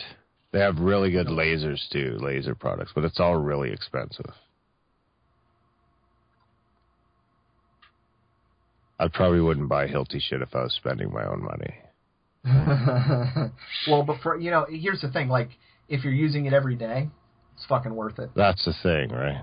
I'll tell you what I did, though. What got me on Hitachi, though, was that when lithium-ion first came out for power tools, Hitachi put out a model before anybody else did, and I picked up a drill with 2 batteries and a charger for $79.99 and an 18-volt lithium-ion rechargeable because nobody was buying it. It was like brand new on the market, and I still have that fucking thing. I use it all the time, and so I went and bought the impact gun that runs on the same battery, and I've been using that thing for like 4 years now. Yeah, they're pretty handy. Yeah. Life before impact guns, man. Fucking running Tapcons in, backing them out, backing them in, backing them out, running them in, breaking them off. Oh, could you imagine fucking screwing shit before Dude, I used to. With a fucking screwdriver? I remember when battery tools were first coming out, and I had the Makita that was I think it was 9.6. It was the largest, and it had a giant battery that was like almost a foot long, maybe 10 or 11 inches, that went in the handle. So it wasn't even well balanced. You had this thing where the handle was like longer than the head of the drill, and that's what you used. And that thing was like a godsend because you didn't have to have a cord with you. Man, I've been hooked. I got this little fucking helicopter I ordered on eBay, and it was like $7, and it's like 4 or 5 inches long, one of those little remote control ones. Can you send me a link? Yeah. Send me a link to the one you got if you like it, because took a month to get here. I've only had it for like 2 days, but I mean, I'm pretty sure I got my $7 worth already. Those are good fun, those. Yeah, they're pretty fun, and this one, because it's so small, it seems like it's like the battery only lasts like 5 minutes, and you got to charge it. But it's so small, like I've crashed it like probably 50 times up into the ceiling, into this, and just goes crashing to the ground. My kids are grabbing it. But it's so small. Yeah, it's so small and light that it just can't really break itself. Like, I've bought some of the big ones in the past, and I don't know if it's just because I haven't bought one in 3 or 4 years, or if it's just because it's so small and light that it's just more durable. Maybe it's durable. I remember one time my wife fucking tried to stop me, and I bought this one. It was like a foot and a half long or something like that. It was like $110 or something. And I got it home. I was all excited. I fucking fired it up. It was a little windy out. That thing went up like a foot and a half, spun over sideways, crashed into the ground, and just fucking blew to pieces. I can just imagine that scene. The horror on your face. Yeah. Yeah, send me that. My fiance, I've been looking to buy her dad one that's been durable. He's kind of older, but he used to work for Sikorsky flying helicopters, and he worked for Marine One flying presidents around. So I've been looking for like a good helicopter gift to get him without blowing the bank on something that's going to get destroyed in 30 seconds. What's that? It's on sale for $682 Canadian right now. Eh? It's on sale for $682 Canadian. What's that like? Sorry, I was making a Canadian joke. $2 US. How do I share this thing? Oh, there we go, share. What's your email again? Send it to Earth Prime. Oh, yeah, I know it, yeah. At Hushmail. Oh, hey, you guys Sliders fans? What's a slider? Oh, yeah. Like the little mini cheeseburgers? Fuck you, Darren. That okay, TV show. The little mini cheeseburgers? Oh, Jerry O'Connell. There's good cheeseburgers too, but the show was really good back in the... John Ray Davies. I remember watching that as a kid. Levin Derricks. Not ringing a bell to you? All right. Anyways, it's a show. Think of it kind of like... I interviewed Gordon White. Oh, you did? Yeah, it's like 2.5 hours long. I'm going to go back and listen to that episode. It was only like a month ago. If that. Then I listened to it. Yeah, you must have listened to it. I didn't realize it was the same. That's a really good episode. We didn't get into the chaos magic a whole lot. Yeah, dude, it's really good. I think I'd say listen to it. I liked it. It was really good, I thought. Yeah, I listened to most of the THCs. That's worse. Well, you might have listened to it already, anyways. I don't think I did. I think I listened to some of it. I didn't listen to all of it because I just interviewed. I'll probably go back because I just interviewed him like a week before. Yeah, listen to it because it starts off a little woo-woo, and it sounds woo-woo, and it is fucking woo-woo. But when it gets down into it, he basically, his idea is that, hey, look, with all the problems of man of today and yesterday, they're always the same. We're always having the same problems. We're fighting ourselves. But we're always asking the same questions. And so it's kind of on the idea that, the real important things in life, when you start understanding that everything is cyclical and always has happened and will happen, and we're always asking the same questions, that at least what I got from it is that the real answers are the questions that we're asking, because we're still asking those same questions. It's interesting. So now we're looking for aliens instead of angels. Or ourselves as such. I wonder if, it's crazy. I wonder, some people think it's crazy that there's aliens, but it's okay to pray to angels, and other people think it's crazy to pray to angels, but they can... Yeah, it seems like it's all one and the same, doesn't it? They can see some fucking UFOs. My view has always been that anything is possible. So, who's to say what is or couldn't be? I will be the person to say that. Well, to go back to the fractal idea, Darren, and when you look at a fractal, depending on where you're at, it always kind of looks the same. But I kind of have the same idea about things in that way, that... Oh, shit, I just lost my train of thought. I'm comfortable making those kinds of decisions. Yeah. Not all the time, Synchronicity, buzzkill. A buzzkill in general. But yeah. I'm not trying to be a dick. Sometimes I am. Sometimes I just like to, I like to argue too. It's fun. Does that really piss Graham off on the show? Because he seems like he gets genuinely Sometimes, upset. but whatever. Me and Graham spend a lot of fucking time talking to each other because I run the field at the company I work at, and I work in the field and he works in the office. Oh, I didn't know you guys worked together like that. We talk. We probably are on the phone like fucking 30 times a day. And that's really then cool. We do the podcast together. And we manage not to kill each other. But my new mission is to try and get him to hit me. You know what? Preaches nonviolence. Is there any way to get him to increase his vocal presence on the social medias? I don't like him on Twitter already. He should make his own fucking account. Well, no, if at least he did that, because, my experience... He uses Twitter sometimes. He's on there. Well, I guess the thing is, when I share stuff, and, to the accounts, and I look around, I never feel like I'm interacting with them. It's weird. When I think of Grimerica now, I think of you only because I never feel like I'm ever talking to Graham. It's always Darren. He's on Twitter quite a bit. All right. He's going to come on this show next time. Good. Instead of me. You get us one at a time, you get more out of us, probably. Yeah, maybe. I don't spend the entire time cracking one-liners about Graham. Well, so you never watch Sliders, but I want to mention this to Jared, because he's a fucking fan. You're just an asshole right now. I'm kidding, Darren. It's probably one of the most influential shows, but to put it in a nutshell, it's like Stargate, SG-1. Did you ever watch that, Stargate? I watched the movie.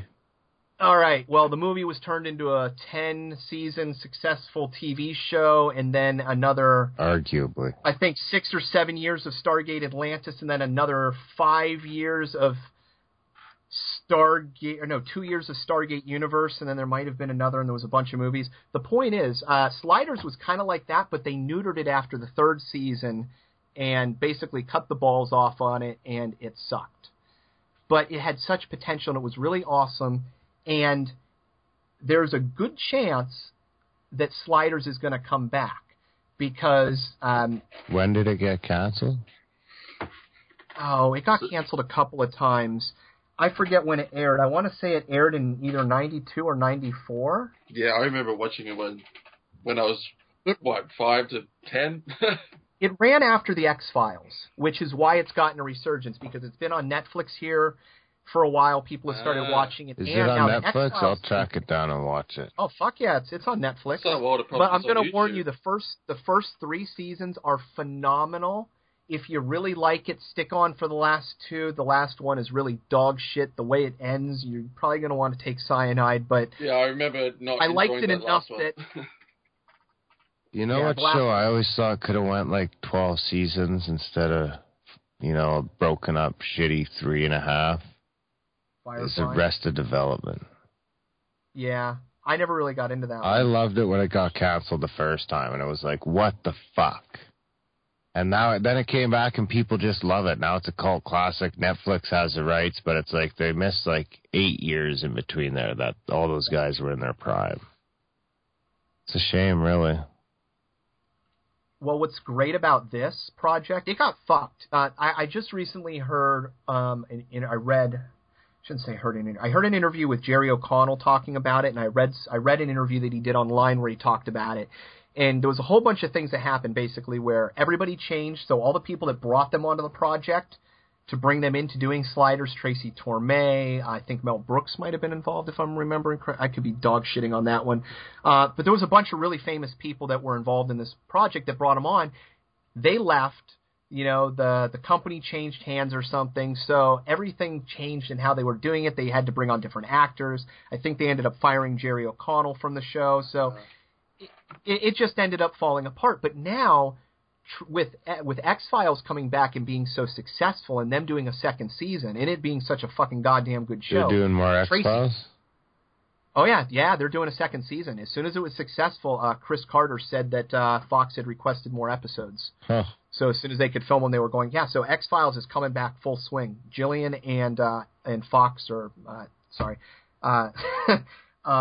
David Duchovny are in. I quit watching after the lame one. I like that one. I never went back. Yeah, you need to go back because it ends up tying it in, and it does it in a very fun Alex Jones type of way that I think you're going to enjoy. Was that the lizard one that you were talking about, Darren? That's right. Yeah. He hated it. I watched that, and then I stopped watching X-Files, and it's driving Graham nuts. I didn't mind that one. I thought it went a bit off the rails a little bit. It was it did, but it didn't seem to tie in with anything. That was all. Well, it was, but here's the great thing about X-Files that I was going to say is that if you look at every season, they always had one episode a season that was a complete goof. It was a complete joke. Yeah. Like they had the episode where they did the Christmas Carol where they get locked, together in the Haunted Mansion together. So they always had these kind of completely off-topic comedy episodes. Usually they had 24 episodes. This time they only had 6. So now that this is popular, Sliders used to run after X-Files, and it was very popular when it ran in its first season on Fox before they did the shit can thing that they normally do, which was, shit can all their good stuff. So Tracy Torme, apparently, according to Jerry, contacted him and said, hey, I'm thinking about doing Sliders again, which is really exciting because Jerry also said that his wife is doing The Magicians, which is a TV show, and he's been doing a lot of shadowing. He's been doing a lot of directing on that show. He's been doing a lot of directing behind the scenes, and he really enjoyed being on Sliders, and he's talking about the fact that he actually wants to come back as a director on a sci-fi series and is thinking that this might be a good opportunity for him. So I'm like, this is amazing and awesome that you actually have a guy who loved the idea of the show and got talked into it by Tracy Torme, who loved the idea, and then they're wanting to bring it back. So to me, it's just like the perfect, resurgence, as where, most of these projects where people decide to redo a movie or rebrand a product or do another Batman, this is, truly the creators that are trying to get back and finish the storyline. Because it was literally neutered, there was so much more that the show could have done. Well, they've got that chance now, don't they? I mean, they seem to be doing a hell of a good job with the X-Files now, especially with the graphics and everything. That just makes it so much better, I think. I agree. Well, if Sliders comes back, my money is that it's on Netflix. That's where my money is. Yeah, that would make sense. Why not? Netflix is going to have all the money soon. Well, fuck. They're putting out the best content. I mean, their comedy specials, the movies and TV series, they're... No wonder they're going to start doing news. I never thought about that. There's probably no money in news. Yeah, but it's content they care about, So if somebody was providing them content... But I guess, maybe they don't want to get into doing the type of thing that Amazon's done, where they're buying a news corporation to sway the information in their direction. Yeah, it seems like a pretty slippery slope from there. Yeah. True that. I'll tell you, though, but what they're doing right now is awesome because they tried to play the game and say, hey, everybody, we want you to pay a fair amount and put it on. And everybody said, no, we'll jack it up. Or, like HBO and everybody else, no, we're not going to. And so they said, okay, I guess we have to make our own stuff. So the only reason that Netflix is so awesome is because the other people that were awesome decided to be complete dicks. That's good. Trailer Park Boys Season 10 just came out. I've never watched that show. It's classic Canadiana. Yeah? Yeah. I wonder if you get it on Yankee Netflix. You do. I do get it on Netflix over here. I don't have to run through a proxy or anything. I get both. Canadian and American. I run one of mine through a proxy. Do you notice a big difference in content? Yeah. Hey, I'm jumping here because you just reminded me of something, Darren. Do either of you guys remember a sci-fi television series that ran in the 90s, 98 through 2001, called First Wave? Had Rob LeBeau in it. I think he... You heard of that one, Darren? No. No, I've never heard of that one. I'm trying to get a copy of it on DVD for eternity. It was a really cool series. It was about this guy. It was called First Wave, and the idea was that there's all these different waves of alien invasion that were going to happen. And Nostradamus wrote about them. So if you read the Nostradamus predictions, they actually predict this alien invasion. And it's about this guy named Cade Foster, who was framed for murder because if I remember correctly, was stumbling too close to something. So he was framed for murder, and he was framed for murder by the aliens. So it's kind of this whole idea of him going and finding the truth, and he's working with this guy named Crazy Eddie, and they just kind of go around in the episodic thing. But it was such an incredibly well-done, dramatic, almost like soap opera-ish, action movie type of sci-fi television show.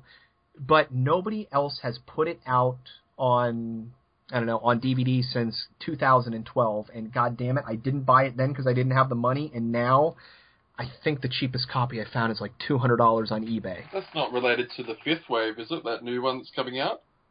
No, it is not. Nothing to do with it? Nothing to do with it. Nope, when I saw that, I got excited because I saw the wave and a number, and I'm like, oh, no. Yeah, you can't find it online? I don't torrent, so I haven't looked. I don't torrent either. Well, don't look anything up for me because that would be awful. And actually, no, one of the main reasons is I'm not that super technically advanced with doing that, and I guess I could. I just have so much content normally through net. This is like one of the few times I've ever had a problem because honestly, like if I wanted to find something, usually when I go on eBay, somebody has already burned it and they'll sell you a copy. So I usually just buy it off there for like $5 or $6. But I think that's more illegal. It might be, but this is the way I fucking look at it, and it's crazy that I want to buy it. The last time I did that was with Megas XLR because I could not find it anywhere. There was no downloads, no nothing. So instead you're buying it from terrorists. Yeah, exactly.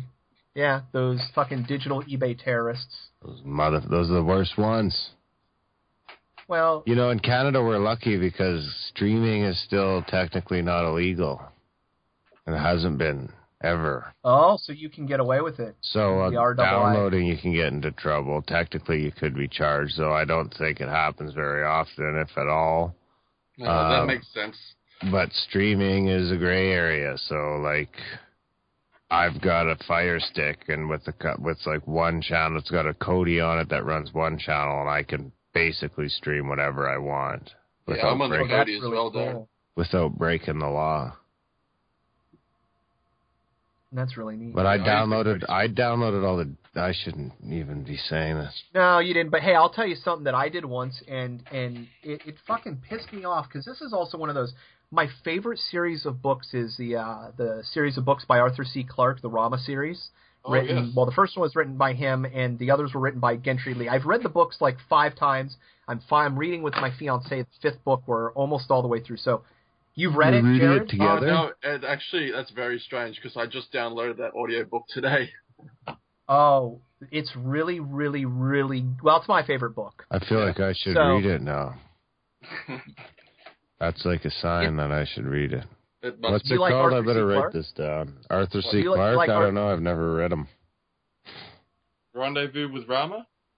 Yep, Rendezvouz with Rama. And that book is very classic Arthur C. Clarke, and it was written as a single standalone book. The second book was co-written by a guy named Gentry Lee, who I'm a huge fan of. He was actually one of the guys that worked, I think, one of the lead engineers on the Viking mission projects. And he wrote Arthur C. Clarke to say, hey, I know you wrote this book, but I've got this idea about how to maybe continue it on.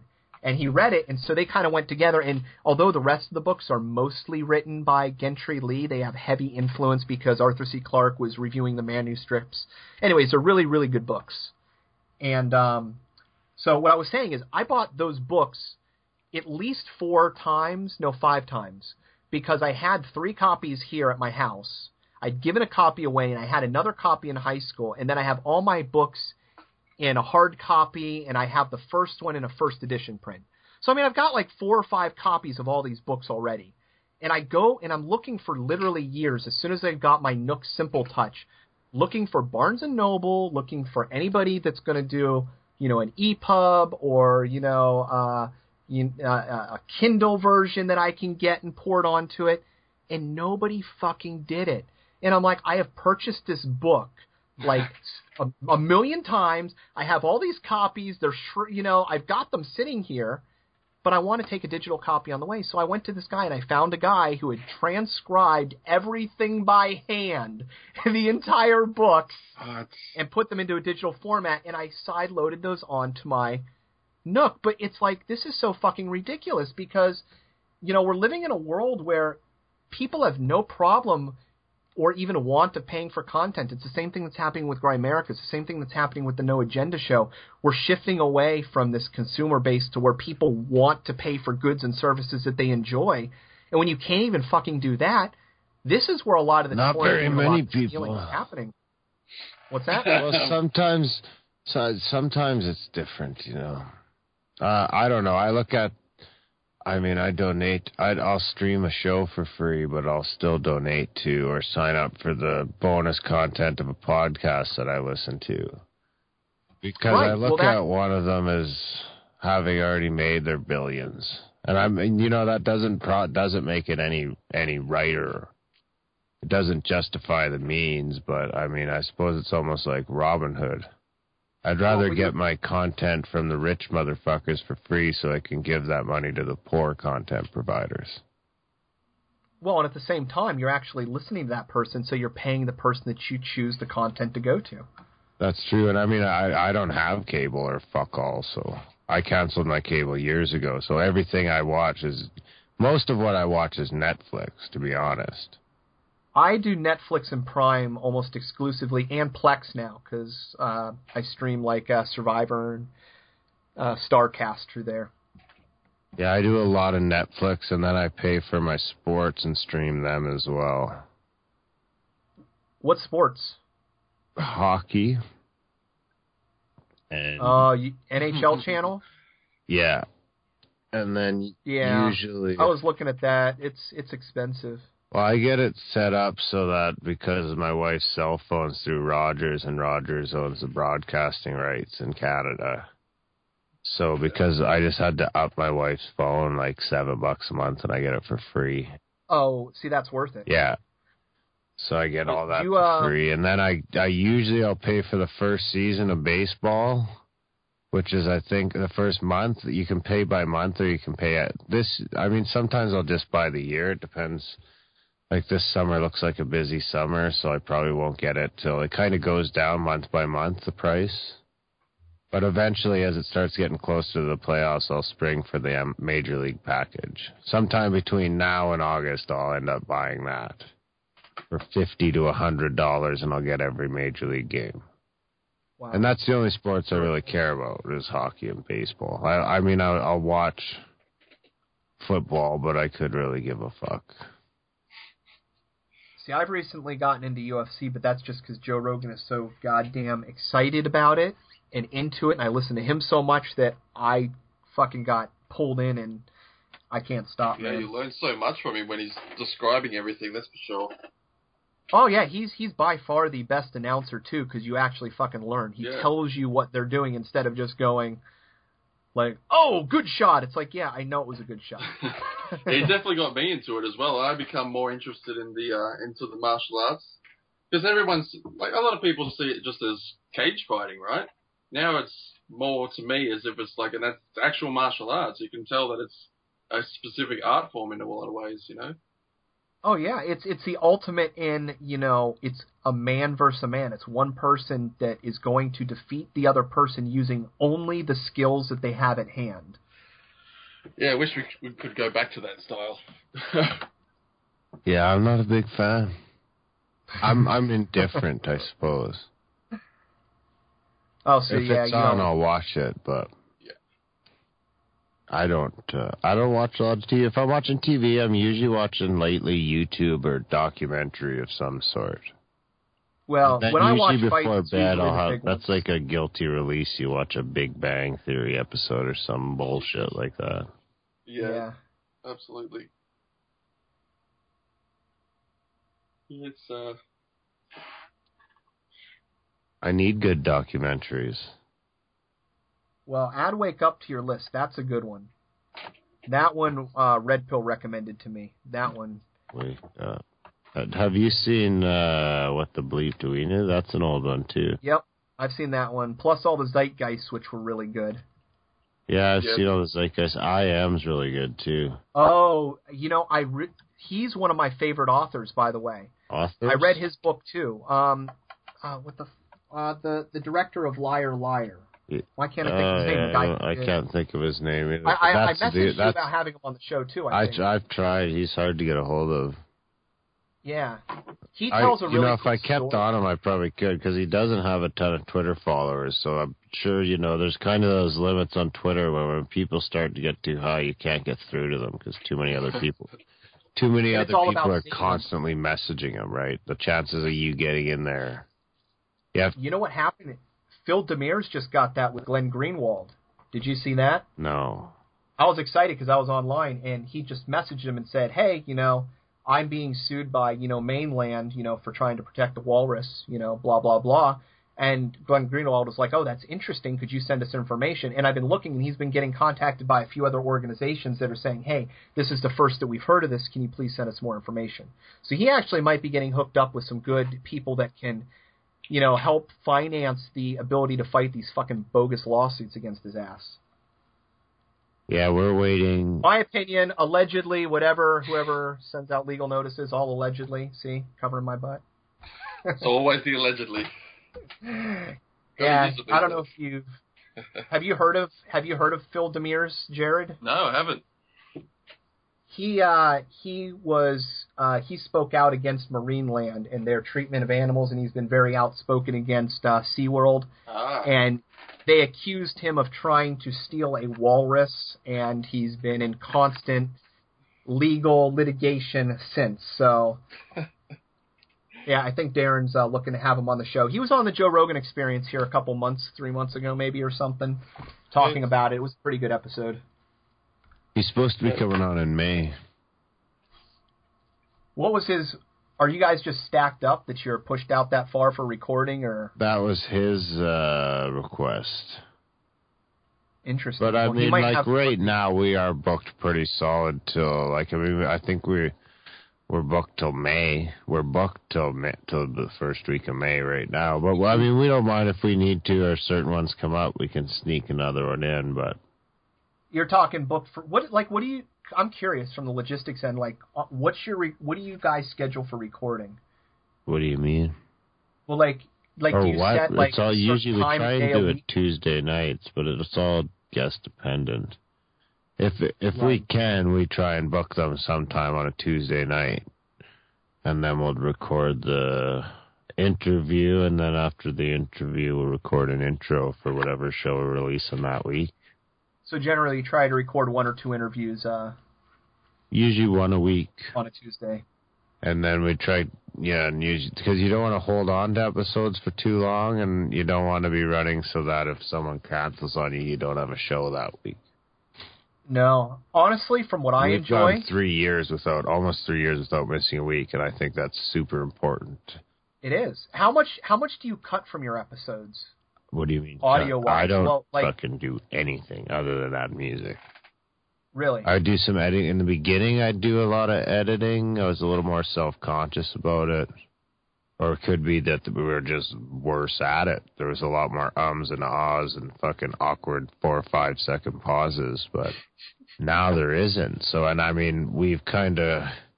Even back then, I never completely edited it because we wanted it to be more raw than... Like, I always liked MU and that, but it sometimes it almost seems a little too polished, you know what I mean? It's more, when you get that polished, it starts to be more like mainstream radio or watching something on the fucking Discovery Channel, you know what I mean? Well, here's what's crazy. Not that there's anything wrong with that, but I like the podcast format to be more... Natural and relaxing, organic. Well, if either of you listened to the first episode of the Joe Rogan Experience, it's terrible, but it was still entertaining, and I stuck through it. And so the point is, I'm like, no matter what I think this is dog shit, any of it, if I'm entertained while doing it, there's somebody else there that's going to be entertained too. So it's almost like I don't need to self-question that extra. So yeah, the whole like leaving everything in, because I love the ums, the ahs, the fuck were we talking about? I don't know. Because I do that during normal conversations anyways. I don't edit anything anymore. If something crazy happens, I might write down a timestamp and then forget to edit it anyway, but... Yeah, or if somebody says something that's waiting to be released or announced later on or something that's, Yeah, exactly. So it's like, for the most part, I edit in intro stuff. Like in this one, I'm going to cut out a little bit of something you said, Darren, but that was just because it was behind the scenes talking about something that's going to be happening on your show, so I don't want to spill the beans yet. 2 hours. Usually it takes me about 2 hours to run through and edit. 2 to 4, depending on... Do you listen to do you listen to the whole thing? I don't listen, no, at all. I listen to enough to... Most of the time is spent converting or something. Yeah. Converting or I use web services. I got a brand, put the brand on the art when I get it from Napoleon. Uploading it takes a bit. Copy and pasting the show notes, downloading music, adding music. It all takes a bit of time. It's not bad, though. It's not like it's too long. I mean, if I didn't have to work, I would come out with like 3 shows a week. What do you do for your music? Probably a lot of shit I shouldn't. Okay, I'm going to rephrase this question. Custom songs that are made for you. Like my bumper music is custom made. That's just from my buddy's band. And then jingles were all sent in by listeners, but the bumper music I just get from SoundCloud. And with my business model, I think I'm okay. If anything, I'm sure at worst case I'll just get a cease and desist. Yeah, but not even that. Well, a lot of artists, especially if you're posting to SoundCloud, are cool. Like all the stuff that I put in the show, it's actually my cousin's band Arcade High, so. Yeah, I use a lot of... That's why I said, hey, dude, can I use your stuff? And he said, yeah, put it in. And actually, he's coming out with another album here in the next couple of days that I'm really looking forward to. Yeah, so I just edit it and just throw it in the show. It's what I've been doing for all the intros and outros. I've got a couple bands that I work with a little more regularly. Like Broke for Free, for example. I probably use them once every 5 or 6 shows. And Superman, yeah, I've got permission to use all his stuff. But, I mean, a lot of the stuff I use, I don't have permission. I just credit it and link it and, hope for the best. I'm not selling my stuff, so that kind of helps. And you're not sharing, like, Metallica, Black or something. Exactly. It's all fairly underground or electronic music. Yeah. Which, I mean, if we made enough money on donations to cover our expenses and start paying for music, I'd be fine doing it. I wouldn't mind paying, because there's sites where you can go pay $2 or $3 a song. Well, and I'll tell you what I did for my cousin with his, because I felt the same. And I was doing this podcast on a shoestring, money-wise. So But part of my expenditures was I said, hey, can I use your albums? He goes, yeah. One of his albums he has up where you donate whatever amount you think is fair to him. And he had his other album up for like $10. So I'm like, dude, I'll give you $20. And then, just the ability to just buy your album and then have you let me use it for the show. I mean, that's just fucking amazing. Like, Yeah, absolutely. I mean, I don't foresee a problem using, as long as you're using low key. But like I say, I would pay for it. There's sites where you can pay $1, $2, $5 for a song and have the rights to use it. And I'd have no problem doing that. But I mean, the fact of the matter is, not a lot of people donate to I'd put the number at somewhere between, at any given time, 1%, maybe 1 to 2% of the people who are listening will donate. I would say if you span that number out over 5 years, it would be maybe a lot closer to 20. 20 what? 20% of your listeners. Like I say you had 1,000 listeners. At any given time, you're only getting 1% of that number donating. But if you took those 1,000 people over said time, because not everyone's a subscriber, right? Some people just randomly donate here. I see what you're saying. Yeah, I got you. Yeah, their frequency of donation increases. Exactly. But it's just like, I mean, basically with our model, it's just a matter of growing your numbers. The more numbers you get, the more. I don't think that number changes whether you have 1 million listeners or 1,000 listeners or 10,000. No, it doesn't. But that's what's kind of beautiful about this new model is, and I've heard this explained that, and it's kind of in a woo-woo way, that you could have like an artist-based economy, right? So if I had X amount of dollars every month to give to somebody, an artist of my choice, or maybe even let's say I could choose 10 artists to buy art from. Well, those artists could completely live on other people appreciating the money that was given to. You know what I mean by that? Kind of the idea that. I don't know. Yeah, I mean, it'll work. It'll get there. If you can just... You know what I mean? Like, you pay for what you think is valuable. So, hey, I think the No Agenda Show is worth $10. Or what's even better is... So, here's the thing. Right now, my donations to shows, to things I listen to, minimum. Have I donated to the No Agenda Show? No. Call me out. I'm a fucking douchebag. I donate where I can, So, it's like, it's all about your ables and means. And what's great is when I have the money, I donate. And I think it's great that we have that across the board, that you have goods and services that are providing you value the No Agenda Show is the perfect example. Even if it's that 1%, well, Jesus Christ, if you and I all donate to that 1% of things that we enjoy, and if everybody's donating to that 1% of things that we enjoy, at some point, if we're all doing the things that we enjoy, we're all donating to each other. That's the type of economy you want.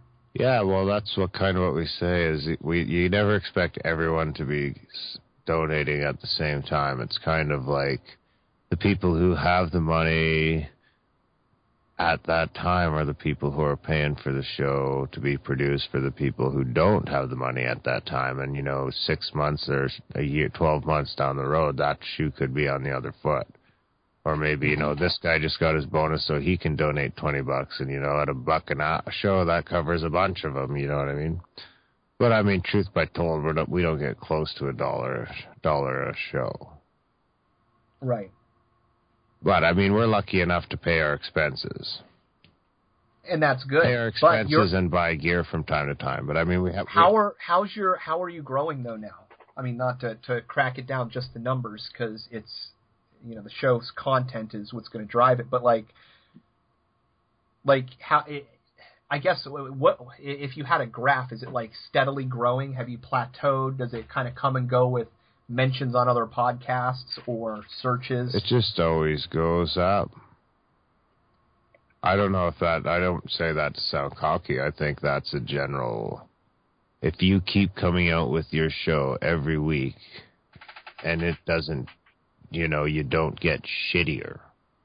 You're just naturally always...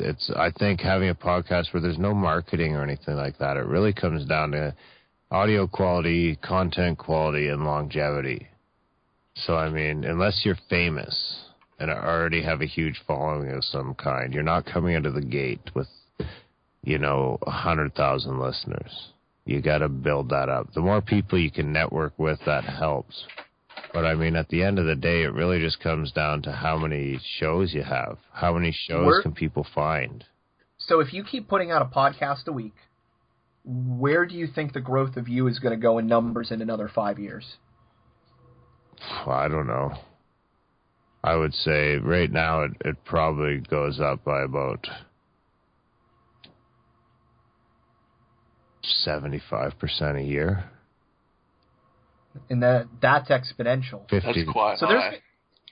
So that means, Darren, that, you know, assuming that you continue to grow at that rate and you guys are getting better and your guests are getting, for the most part, more compelling, that you should see that growth. So that means that you and Graham are probably going to be able to turn this into a career if you want to. That's really exciting.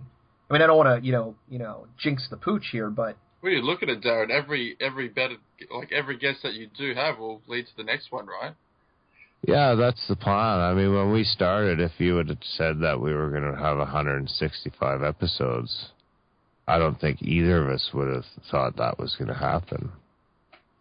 It just kind of was one of those things we fell into. We had relationships with Micah and people like that. They kind of gave us a boost. So, like, right out of the gate, we, you know, I think our first episode got downloaded 100 and some times, right? wow. Which, I mean, some people aren't close to that. I mean, we talked to the guy from Libsyn, which is the biggest podcast host, and I think it's something like the average, if you're getting more than 150 downloads an episode in a month, then, so basically 30 days, after your episode's been there 30 days, if you've gotten downloaded 150 times or more, then you're in the top 50%. Makes sense. Yeah. That correlates with what you see, or used to see at least in book sales, that a first-time author, if they sold more than 2,000 copies nationally, they were considered to be a success. So, I mean, at the end of the day, we just count our blessings. We've been lucky enough that people find our nonsense. I'm not calling the guests nonsense, but I mean, we're not very polished by any stretch of the imagination. I couldn't tell you what it is that people like about the show so much, but so far we've been lucky. I can tell you what I like about it. Have you guys thought about just extending the conversation pieces? We do from time to time. I mean, at what nice. Or even maybe adding it at the end of the show, just at, you know, have your nice things you're all done, and then just at the end of the show, just add on just block talk. Yeah, we've talked about it. Sometimes we get going in the outro. I mean, we started with longer intros. Then they went down shorter. We got them down to 10 to 15 minutes because people were complaining. And then more other people started complaining that they were too short. Yeah, but people are always going to complain. I go to Joe Rogan listening to where he started out. He started out just doing podcasts at 3 hours and stopping them at 3 hours because you couldn't upload them any longer to YouTube without fucking it up. And that was the main determination. And then, before he was doing that, as far as I know, people didn't just sit down and listen to somebody talking for 3 hours bullshit, right? It was, no, you need to have a 30-minute produce, a 45-minute episode, maybe an hour and a half, make it like a movie, not like, a director's, edition of Dune. Yeah, we definitely don't do, now that we've hooked up with UCY and things like that, we haven't had some network interest. So. Oh yeah, so you do have to worry about time. So we still don't. I mean, that's something we're never gonna get used to or shoot for. But that being said, especially not in the interviews. But I mean, if an interview is an hour and a half, and we know that going in to record the intro, then it's like, well, we might as well just try and shoot for this to be a 2 hour, because then it's easier for me to wrap up and send to them. Because they need it to be 2 hours. But I mean, at this point, now that the show's been accepted over there, they're willing to take it in basically any increments of 30 minutes. Okay, cool. Which is still a pain in the fucking ass. It is, but here's the thing. You could always find a band that you really like and just get permission and add on some songs at the end. Oh, yeah, well, fill that's 10 what or that's 15 what I'll minutes usually talk do. time. If it's close, I'll add, or I can cut some outro music. I can cut the outro off completely. I keep it pretty rough, but it's still a pain in the ass re-editing them. Like, I suppose that's the hindrance that comes with not doing any sort of real-time format. But I wouldn't change it. But I like that idea, because if you added something on at the end like that, then you could keep everything the same, and then just, after you do the interview, just keep talking, yeah, or whatever. Absolutely. The thing is, you run out of time. Like I say, if I didn't have to work, I would podcast a whole lot more. It's not. I enjoy doing it, but with two young children and a full-time job. Yeah, but that's good, because that means that you're going to be able to. It's going to happen, dude. Thanks. Yeah, it's not. Well, it's not. Don't great. fuck this thing up. It's just make this thing fucking awesome, because it is. Like, here's what I love about you guys. Like, if you want to talk about what got me into podcasting, it was you. And it was doing it without even realizing. Because I met you guys at the Paradigm Symposium.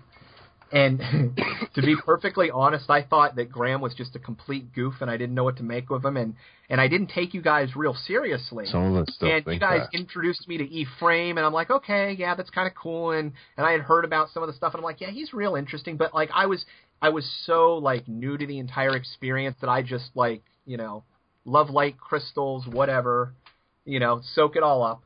But I really meshed with you guys as people. And there's something about the way that you and Graham come across the radio that's very genuine, where you don't try to hide too much of yourselves. So that's really cool, because the way that you guys let that flow out into your podcast is really what really got me into enjoying podcasts more than I had, was just that natural, normal conversation, especially when you guys fuck around and you piss them off. There's definitely something natural about it, though. It's just... Like, he gets pissed off, and it's like, okay, it's cool. He's actually getting pissed off. It's not somebody reading a script and going, I'm so fucking angry. Yeah, we script nothing. That was important to us from the start, and thanks for that feedback, by the way. That's great. But that's how we're trying to keep it, and that's like, I listen to shows and that have kind of, you see their numbers grow, and they kind of lose that authenticity or that organicness. And that's something we've been trying real hard. And I mean, I'm not saying anything about anyone, because I can see how it can be tough, because as your numbers go up and you're getting more donations and you're getting more emails and you're getting more this and you're getting more attention and, more people telling you how great you are. And I can see how fucking people can get inflated and start thinking. But, I mean, it's hard you just got to stay humble. It's not hard for Canadians, I guess. Well, and even more than that, it's just, if you're doing what you enjoy, like, yeah, you can have all that, but you can doing a podcast, you can insulate yourself pretty easily from That's exactly what it is no one knows what I look like. So it's basically, if you don't check your email or go on Twitter, you can totally detach from it. Yeah. I mean, you could, in all fucking fairness, you could do a podcast and have no one even be able to contact you. Exactly. We could not have a Facebook page, not have a Twitter. But that being said, without all that stuff, it's really going to slow your growth. How has the Facebook been for you guys? It's a piece of shit. Because, like... Okay, well, Twitter's good. YouTube is really good. Well, do you know why I like... the reason that I really like Facebook is because I can share stuff to Twitter through it. And vice versa. I send my Twitter to Facebook and back and forth. Oh, I didn't know that I could do that through there. Oh, I guess I could. Yeah. Works well, and you can even set it so that your mentions, so if you at someone, it won't go. Or if you retweet, it won't go. There's a bunch of different settings where you can adjust it. But Facebook is slow compared to everything else. So you get a lot more messaging on the Twitter? Yeah. And email. Twitter and email. Which I managed to detach from almost completely. I only get probably one out of every 10 emails to grab. So Graham pretty much handles all the emails? Yeah. Which was never on purpose. But once I noticed it was going that way, I wasn't real eager to change it. Yeah. That's interesting. Yeah. See, I didn't never know that you guys worked together. I haven't heard you talk about that on the show. So. No, we keep all that shit pretty separate. Well, I can tell you that it would be interesting for your listeners. I mean, it certainly explains your dynamic more of like, if somebody goes, why is Darren being a dick to Graham today? Because I only hear him for an hour each week. If they go, oh, well, Graham called him 30 times today on the phone, and 4 times it was about the same thing, and Darren had to repeat himself 7 times. Yeah. You were there. And then you're like, oh, I get it. What's going on with C-SETI? We might get into that more on probably around 200 or so. We did a special like that for 101, so we might do something similar at 202. Yeah, it's cool because like what I really enjoy about your podcast and the podcast, like listening to Joe Rogan, it's getting to know the people, getting to know Ari Shaffir or Duncan Trussell or Brian Callen, or Bert Kreischer, where you truly. I mean, it's one of those weird things, but you sit in on enough conversations and you actually start to get a good feel for people. You get to know them. Yeah, I think that's the difference between podcasts and radio and television. Yeah, like I don't ever feel like I'm sitting in the room with Mulder and Scully solving an investigation. But if I'm sitting down listening to an unedited conversation where people are stumbling and talking about stupid shit, which, believe me, if you listen to the Joe Rogan Experience, it's half brilliance and half just dog shit. But you're still entertained listening to that. And like somebody like me, and I know you, Darren, when I'm at work, I've always got my earbuds in listening to podcasts because I'm running, heavy machinery. I need earbuds in anyways. I'm doing, like just construction stuff. So having, I don't really listen to music, but having a conversation running at the same time is way more valuable for me. It's something about stimulating the brain at the same time, right? It's like you're having a conversation without having the conversation. Well, you actually get to be part of a conversation. I mean, it's literally, what's the difference between you sitting down at a table or sitting in on a phone call, except for you're not talking? Oh, exactly. It's like listening to people in the booth next to you. Yeah. Or even like this, look at any celebrity or person that you've seen 1,000 of their movies, or somebody that you've heard talk a lot, or a podcast you've listened to somebody a lot. I mean, you almost feel like you know them, and when you meet a person, you have a almost knowing sense. It's very strange that you have that strange attachment that you get without really being connected to the person. And I think that's what's so special about the unedited format of a podcast, is it kind of gets you that real gritty conversation. Yeah, that's what I like about it. Darren, did you find it getting easier as you went along, though? Like, obviously now you guys have done a ton of podcasts, that you find it a lot easier so you can kind of relax into yourself a lot more. Yeah, definitely. Now I think I've just hit the point where I don't know, Graham still gets nervous sometimes. Sometimes maybe I do too. Not really. Maybe if someone's coming in studio, it gets a little nervous sometimes, a little nerve-wracking. Yeah, I just wonder what point do you pass that threshold where you're no longer worried about it, so you can just completely relax. Once you get called a fucking scumbag or a retard enough times that, like, you can just laugh at it. Oh, I should be almost there then. Yeah. Doing service work? Yeah, exactly. So, like, once you get, I mean, because that's the only real fear you have is that people who listen are going to fucking not like it. There's nothing else really to worry about. I suppose that's your only apprehension. That's the worst that happens. You can just delete your. And then, once you get to the point that you've got enough people that like it, that kind of just falls to the wayside. Yeah, it's strange how we talk about astral projection, all these kinds of things, but still get nervous talking on a podcast. Exactly. Yeah. Makes Do you no have sense. experience, Darren, or Graham? Did he have experience in any broadcasting? No, the only experience I had was I had experience recording stuff because I used to play quite a bit of music, bands and things like that, and record it. What instruments do you play? I could play mostly guitars and basses or drums. And probably I've been trying to learn I just got a violin. I'm going to try and learn how to play with my daughter. And I have, okay. yeah, I know. I mean, This is a two-part question, because I'm segueing. What's the best way to learn how to play guitar? Just practice. I need to get a guitar. Because I have auditory synesthesia, and one of the things that I can also do is I listen to music in my mind. So like if I've heard a song, I can replay it. So that's why I don't listen to music a ton, because I always have it in my mind going. But I've wanted to do this because I can replay things in my head, perfect cadence, perfect memory, exactly as it sounds. In fact, sometimes I'll hear things, like I'll be, like listening to a song, and then I'll hear something come on, and I'll have to like switch the gears of my brain, because it's literally like I'm hearing the same music.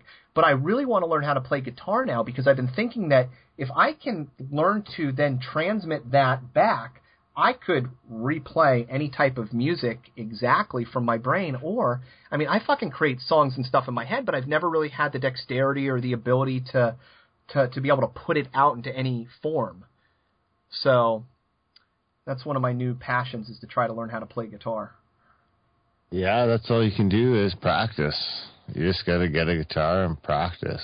If you can, so there's no like videos or anything. It's just kind of just maybe sit down there could be now. When I learned how to play guitar, there was no YouTube or anything. I learned from my dad.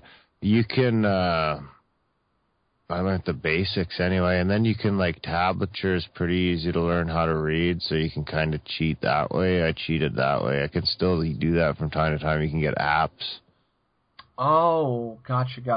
Because I can't, I can play by ear, or I can make stuff up, or I can read tablature, but I'm just learning. I've just started learning how to read sheet music. That's cool. Who was it that I listened to on a podcast that said they couldn't read sheet music? It was some musician. It was on the Joe Rogan Experience, I think. Anyway. Well, the reason I asked about the experience because I was going to mention to Jared that I used to get really nervous in public, and which makes no sense because I was in drama, and then I decided to go into broadcasting school, and I was doing radio ads, and I was doing this one ad for Sunoco, and I had been doing it for like 2 or 3 months, but I had been reading the ad as Sunoco, right? So I'm like, for 101 Sunoco, and it was for this radio station, WPSL usually, and they only had like 1,000 or, maybe 1,300 listeners at a time if it was lucky, during like the day. But it was doing a traffic report. In the middle of one of my interviews of this, or reading the traffic report, Natalie Nichols, one of the on-air reporters, clicks in on my mic, and she goes, so it's reported Sunoco. And I'm like, and she's like, so you've been reading it wrong that whole time. For me, that was one of the most embarrassing and humiliating moments of my life. Just to be embarrassed on air in front. But it was so embarrassing and humiliating that it killed ever being embarrassed and humiliated again. It burned it out of my system. Yeah, I suppose once you've had it's been rocked to your core almost like that, then it's going to be hard to have that same feeling again. Well, yeah, it was like, I already know what it feels like, and it sucks. Yeah. Okay, that was the worst? All right. But yeah, so that was a really important moment in my life for having that kind of, and that's what got me over being nervous. So what you need to do is I suppose get Graham into the same type of situation. Once you release a podcast on mushrooms, you need to sort of lose it. Well, Graham's pretty good. Graham on mushrooms and punch you in the face. Graham fucking told people he cried listening to drums. You can't really get much more personal than that. That's pretty personal. And I'm pretty sure he didn't get a single bit of negative feedback. No. We don't get a lot of negative feedback on YouTube sometimes. Have you guys thought about doing another mushroom episode? I don't know. Sometimes I think about deleting the last one. How come? Legal reasons? Yeah, or I don't. I got kids and shit. You know what I mean? I don't want them listening to it. Maybe it's bad form. At least not until they're old enough to trip with you. Yeah, once it's on the internet, it's on there forever. Yeah, that's the thing. Even if I could kind of, if I took it down from Libsyn, it would, stunt it quite a bit. I'm sure it's still around out there, but yeah, I could stunt it. Here's the thing too. Yeah. talking about that specifically, at least from a moral standpoint or any point that you're going to teach to a child, the compounds in there are also naturally occurring inside your brain. So, you're talking about just, ingesting things that you may be deficient in. Because I recently learned this, that there is actually cannabinoid deficiencies inside of the brain that people can have through genetic mutations. And they found this, meaning there are people that can have neurologic disorders cured by ingesting of cannabinoids because their body's not producing enough of them. Jesus Christ, somebody getting high can use it as a cure for a disease. So I wouldn't be surprised if there's the same type of thing with psilocybin in mushrooms, or there's even maybe some sort of micro nutritional value to it because we grew up in a climate where mushrooms would have been part of our natural diet. And if people weren't ingesting it, maybe those experiences have some sort of long-lasting impression on us that's almost a symbiotic nutrient, if you will. So in other words, hiding it from your kids might just be more hiding the fucking societal, stigma that's been placed on it, not the actual, plant. Well, yeah, exactly. That's exactly what it is. Because personally, I don't think there's anything wrong with that. It's a plant. I think it's good for you. Well, but at what age? You can't. Obviously, they're not going to take it up. Adult. You got to be an adult. Yeah, you got to be a full adult. You can't be obviously a kid or a teenager because that's going to probably mess you up quite a bit. You got to be an adult. But as far as I'm concerned, if you're old enough to drink booze and piss yourself, then you're old enough to fucking eat some mushrooms and maybe if you're change old your enough entire outlook on the universe and your place in it. Listen, if you're old enough to cook yourself a meal and source your own food, then I think you're pretty fine going outside and picking something and eating it. I mean, that's the weird thing. These are things that are natural that we know have no real, lasting toxicity or permanent damage to the body. It's insane that you would even try to mute something like that. It's like saying you can't eat pork. I suppose it's more like saying you can't eat apples. Well, it's anything, right? Comes from It's just saying you can't. Yeah. Why can't you? Because you're I can understand, you can't pour nuclear radiation into a lake. Yeah, or you can't run down people with your car. Right. On purpose. Well, I think you can, but you really should. You can. You can, but you can't. Yeah. I think the real answer in all of these drug policy things, and you have to get through all the fucking money and the laws, but if you just started holding people accountable for their actions, it would be very easy. Because, look, if you go out and get high on meth or coke or crack or crank or pot or whatever the fuck, you get drunk and you do something stupid, you should be held accountable for those actions. You shouldn't be held accountable for actions that you never even took, things you never did, people you never hurt. The idea that just because somebody's smoking meth means that they're going to rob a store. No. But if they do rob a store, you need to fucking lock them up or take care of it and offer them rehab or do it like Greenland's done, where I think they have... It's either Greenland or if someone's Iceland. smoking meth, you should probably try and help them out. Well, anyway. You know what they did? This is what they did. They dropped. You shouldn't throw them in jail, but you should help them out. People shouldn't be smoking meth. I agree. I think I'll have to look this up. It's either Greenland or Iceland had a problem with drugs, and instead of doing the thing where they just started incarcerating people, they started doing this thing where they started offering rehab for everybody. And if you got so let's say you got caught with a drug, you got a ticket, and you had to pay a fine. But you are also given the option of going into rehab for free because your fine would pay part of that rehab. And they would offer that rehab up to anybody who wanted it, and they would supply you with, all the resources for kicking the habit.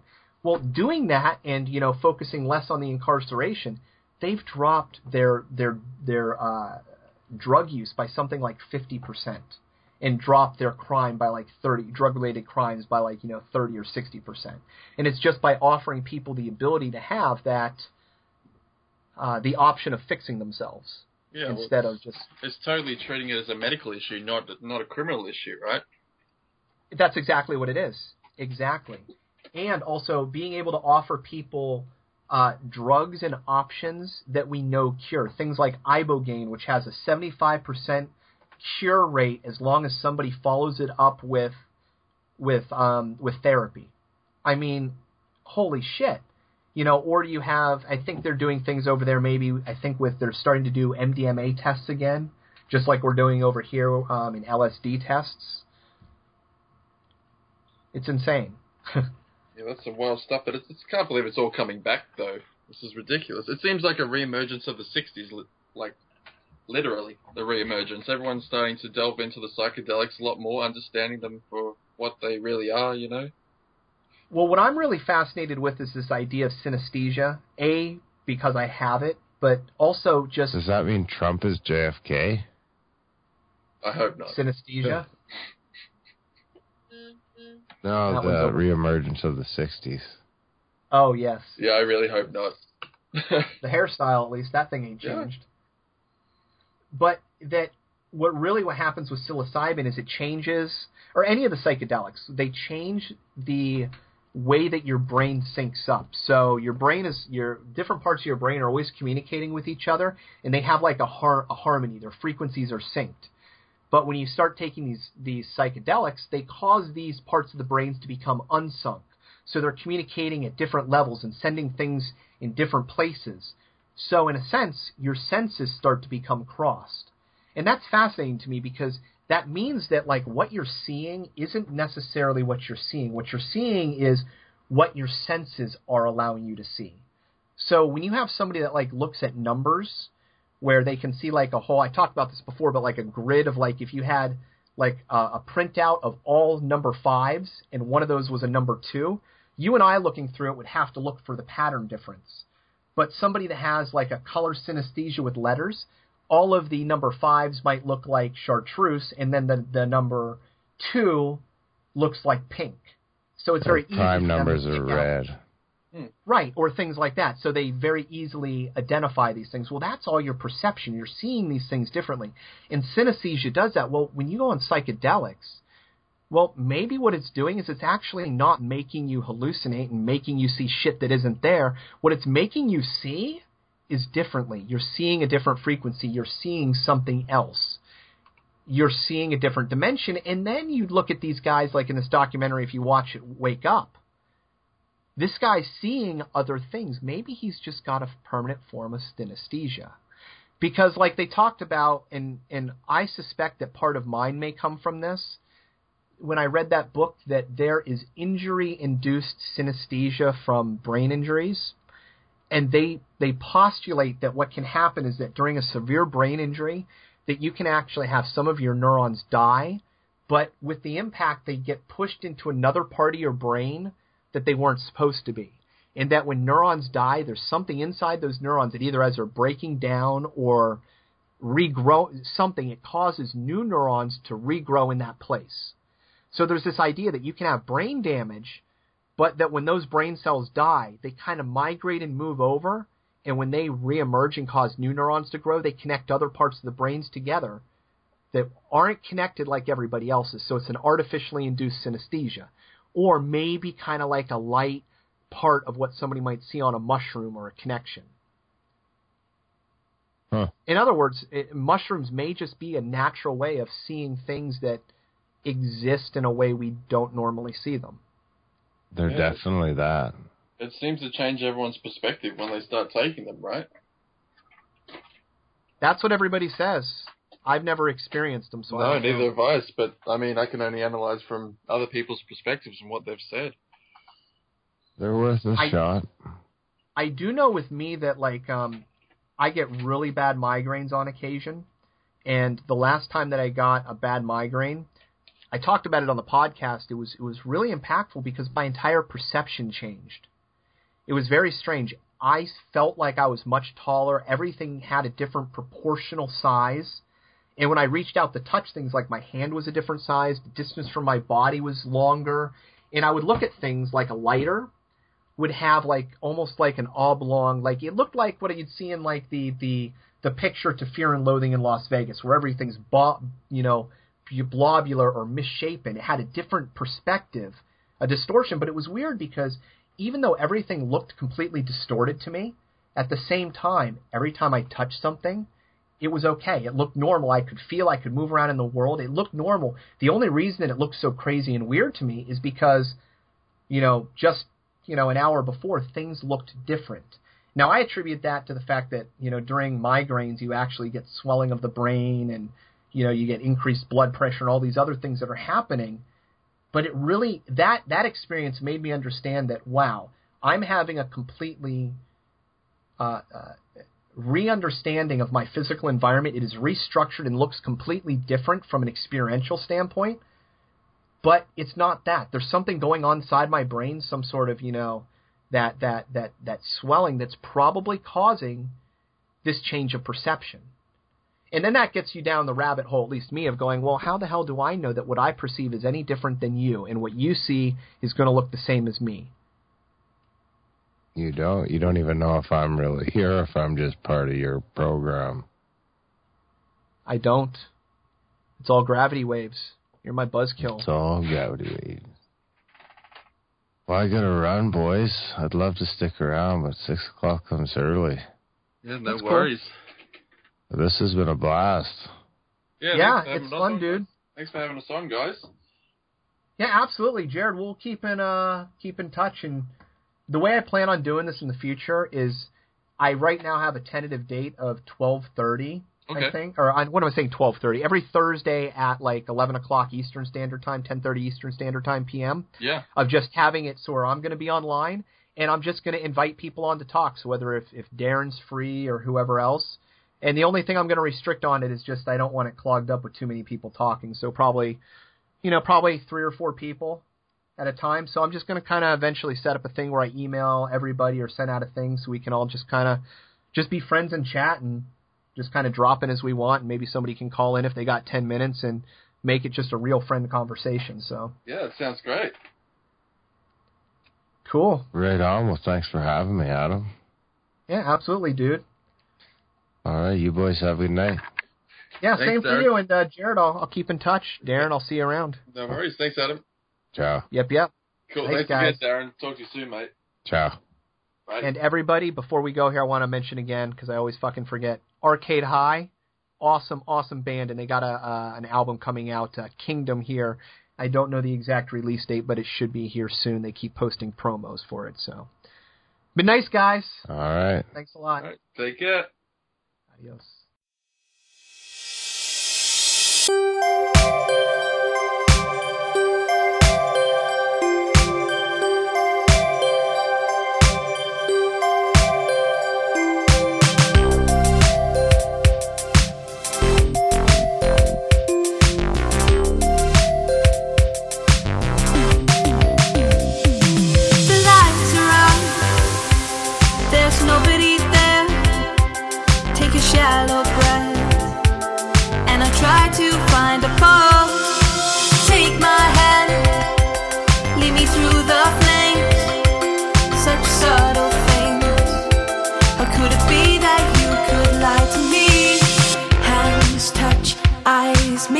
One short heartbeat, hands touch, eyes meet.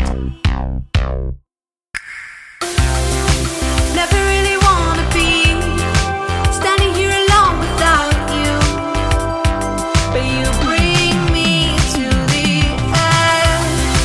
Everybody wants to see me standing here alone without you, but I can't pull myself back in.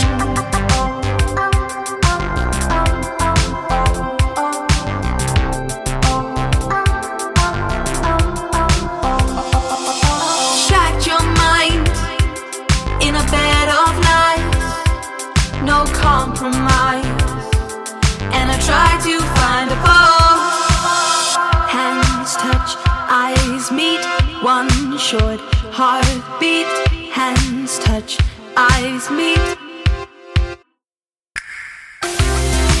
Never really wanna be standing here alone without you, but you bring me to the edge. Everybody wants to see me standing here alone without you, but I can't pull myself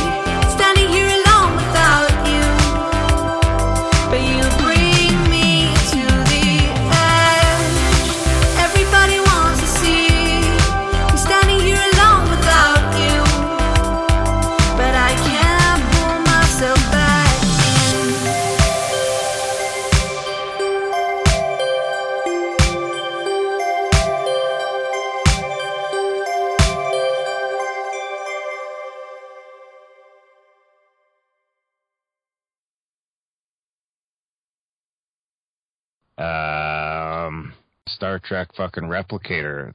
3 of them now. 4 of them now. I had 3. Now I have 4. Yeah, that's just chaos in a nutshell. No. Fucking bonkers. Times 1.8 plus 32, so 20. 20 is an 18. 20 becomes an 18. So that's 38. Plus another 32, so that'd be 70. Oh, fucking God, man. It's being recorded. You don't even know if I'm really here or if I'm just part of your program.